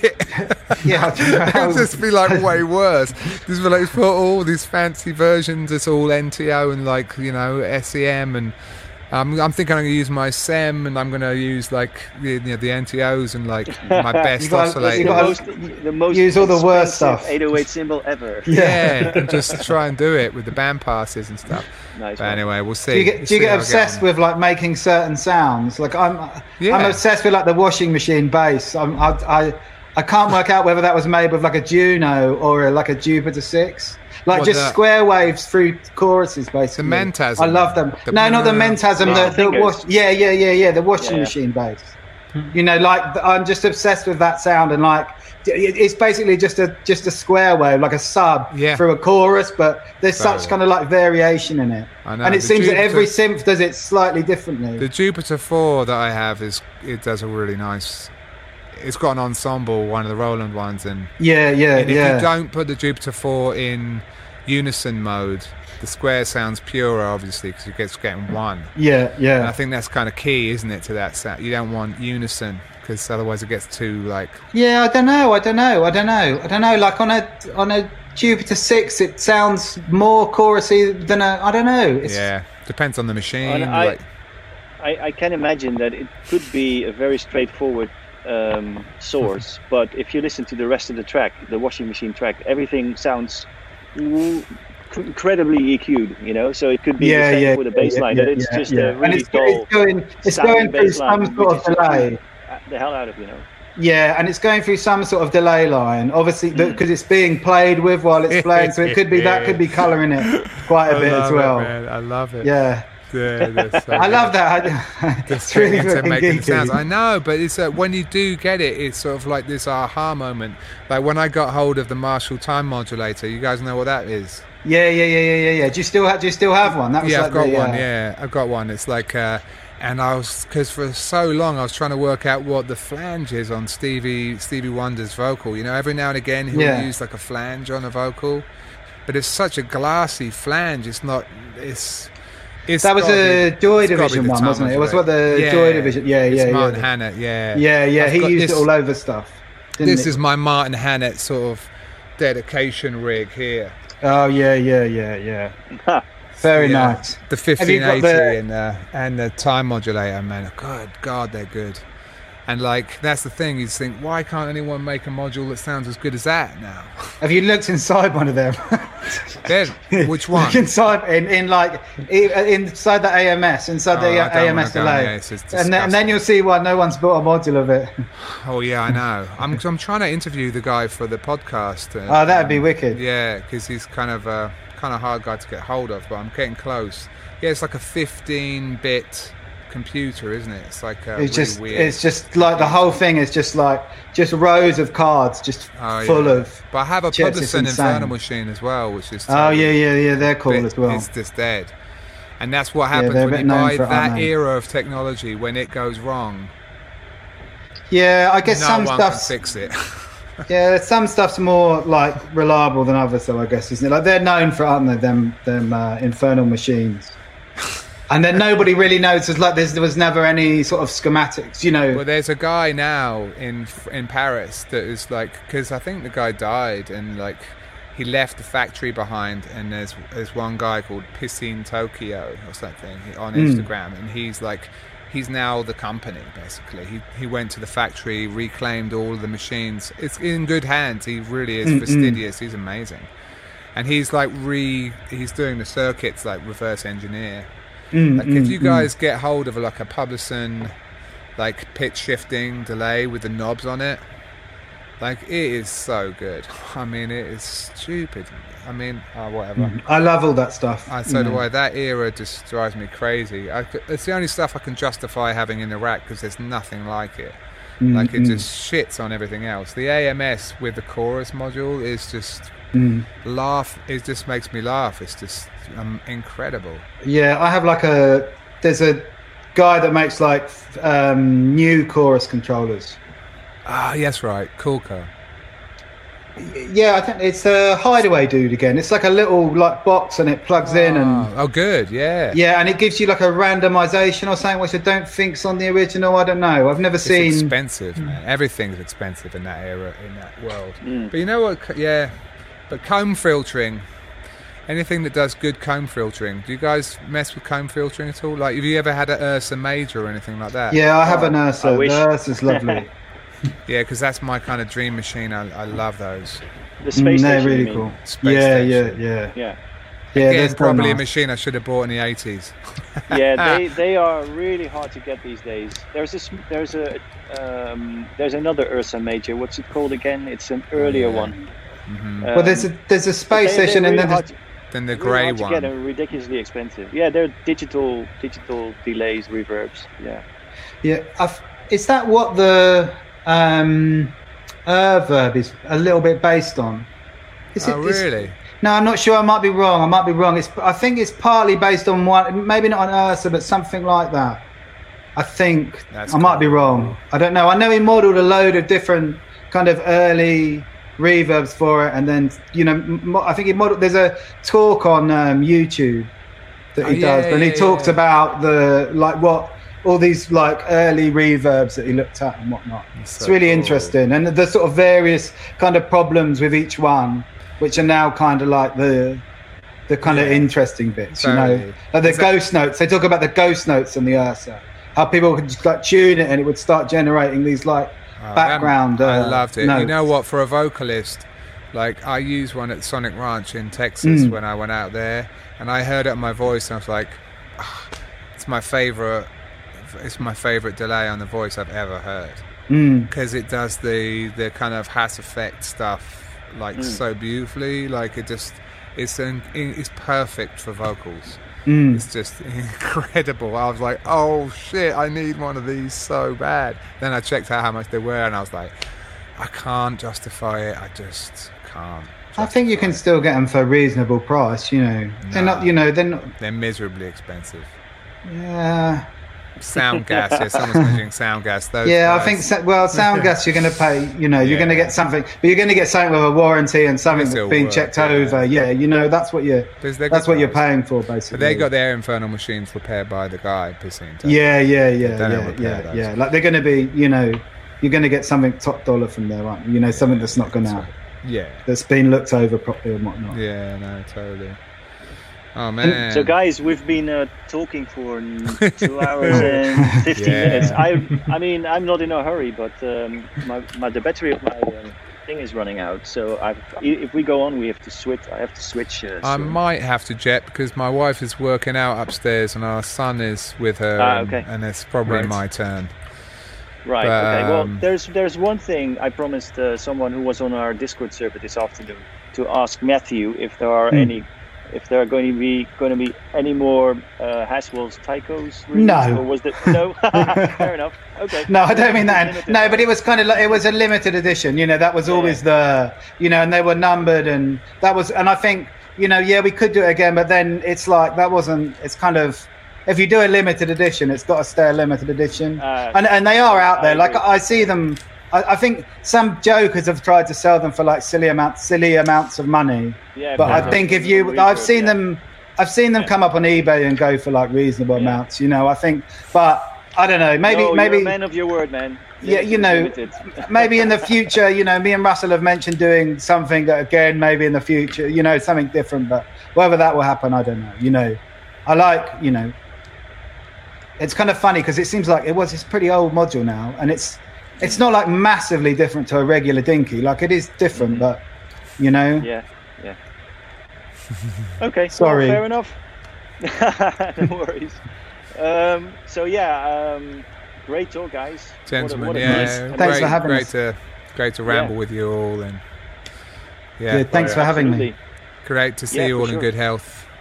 Oh man, and there's a whole list of things that I'm going to be googling later. Just the whole DX7 era. I skipped all that. That was. Oh yeah, don't try not to get involved with the 80s modulators.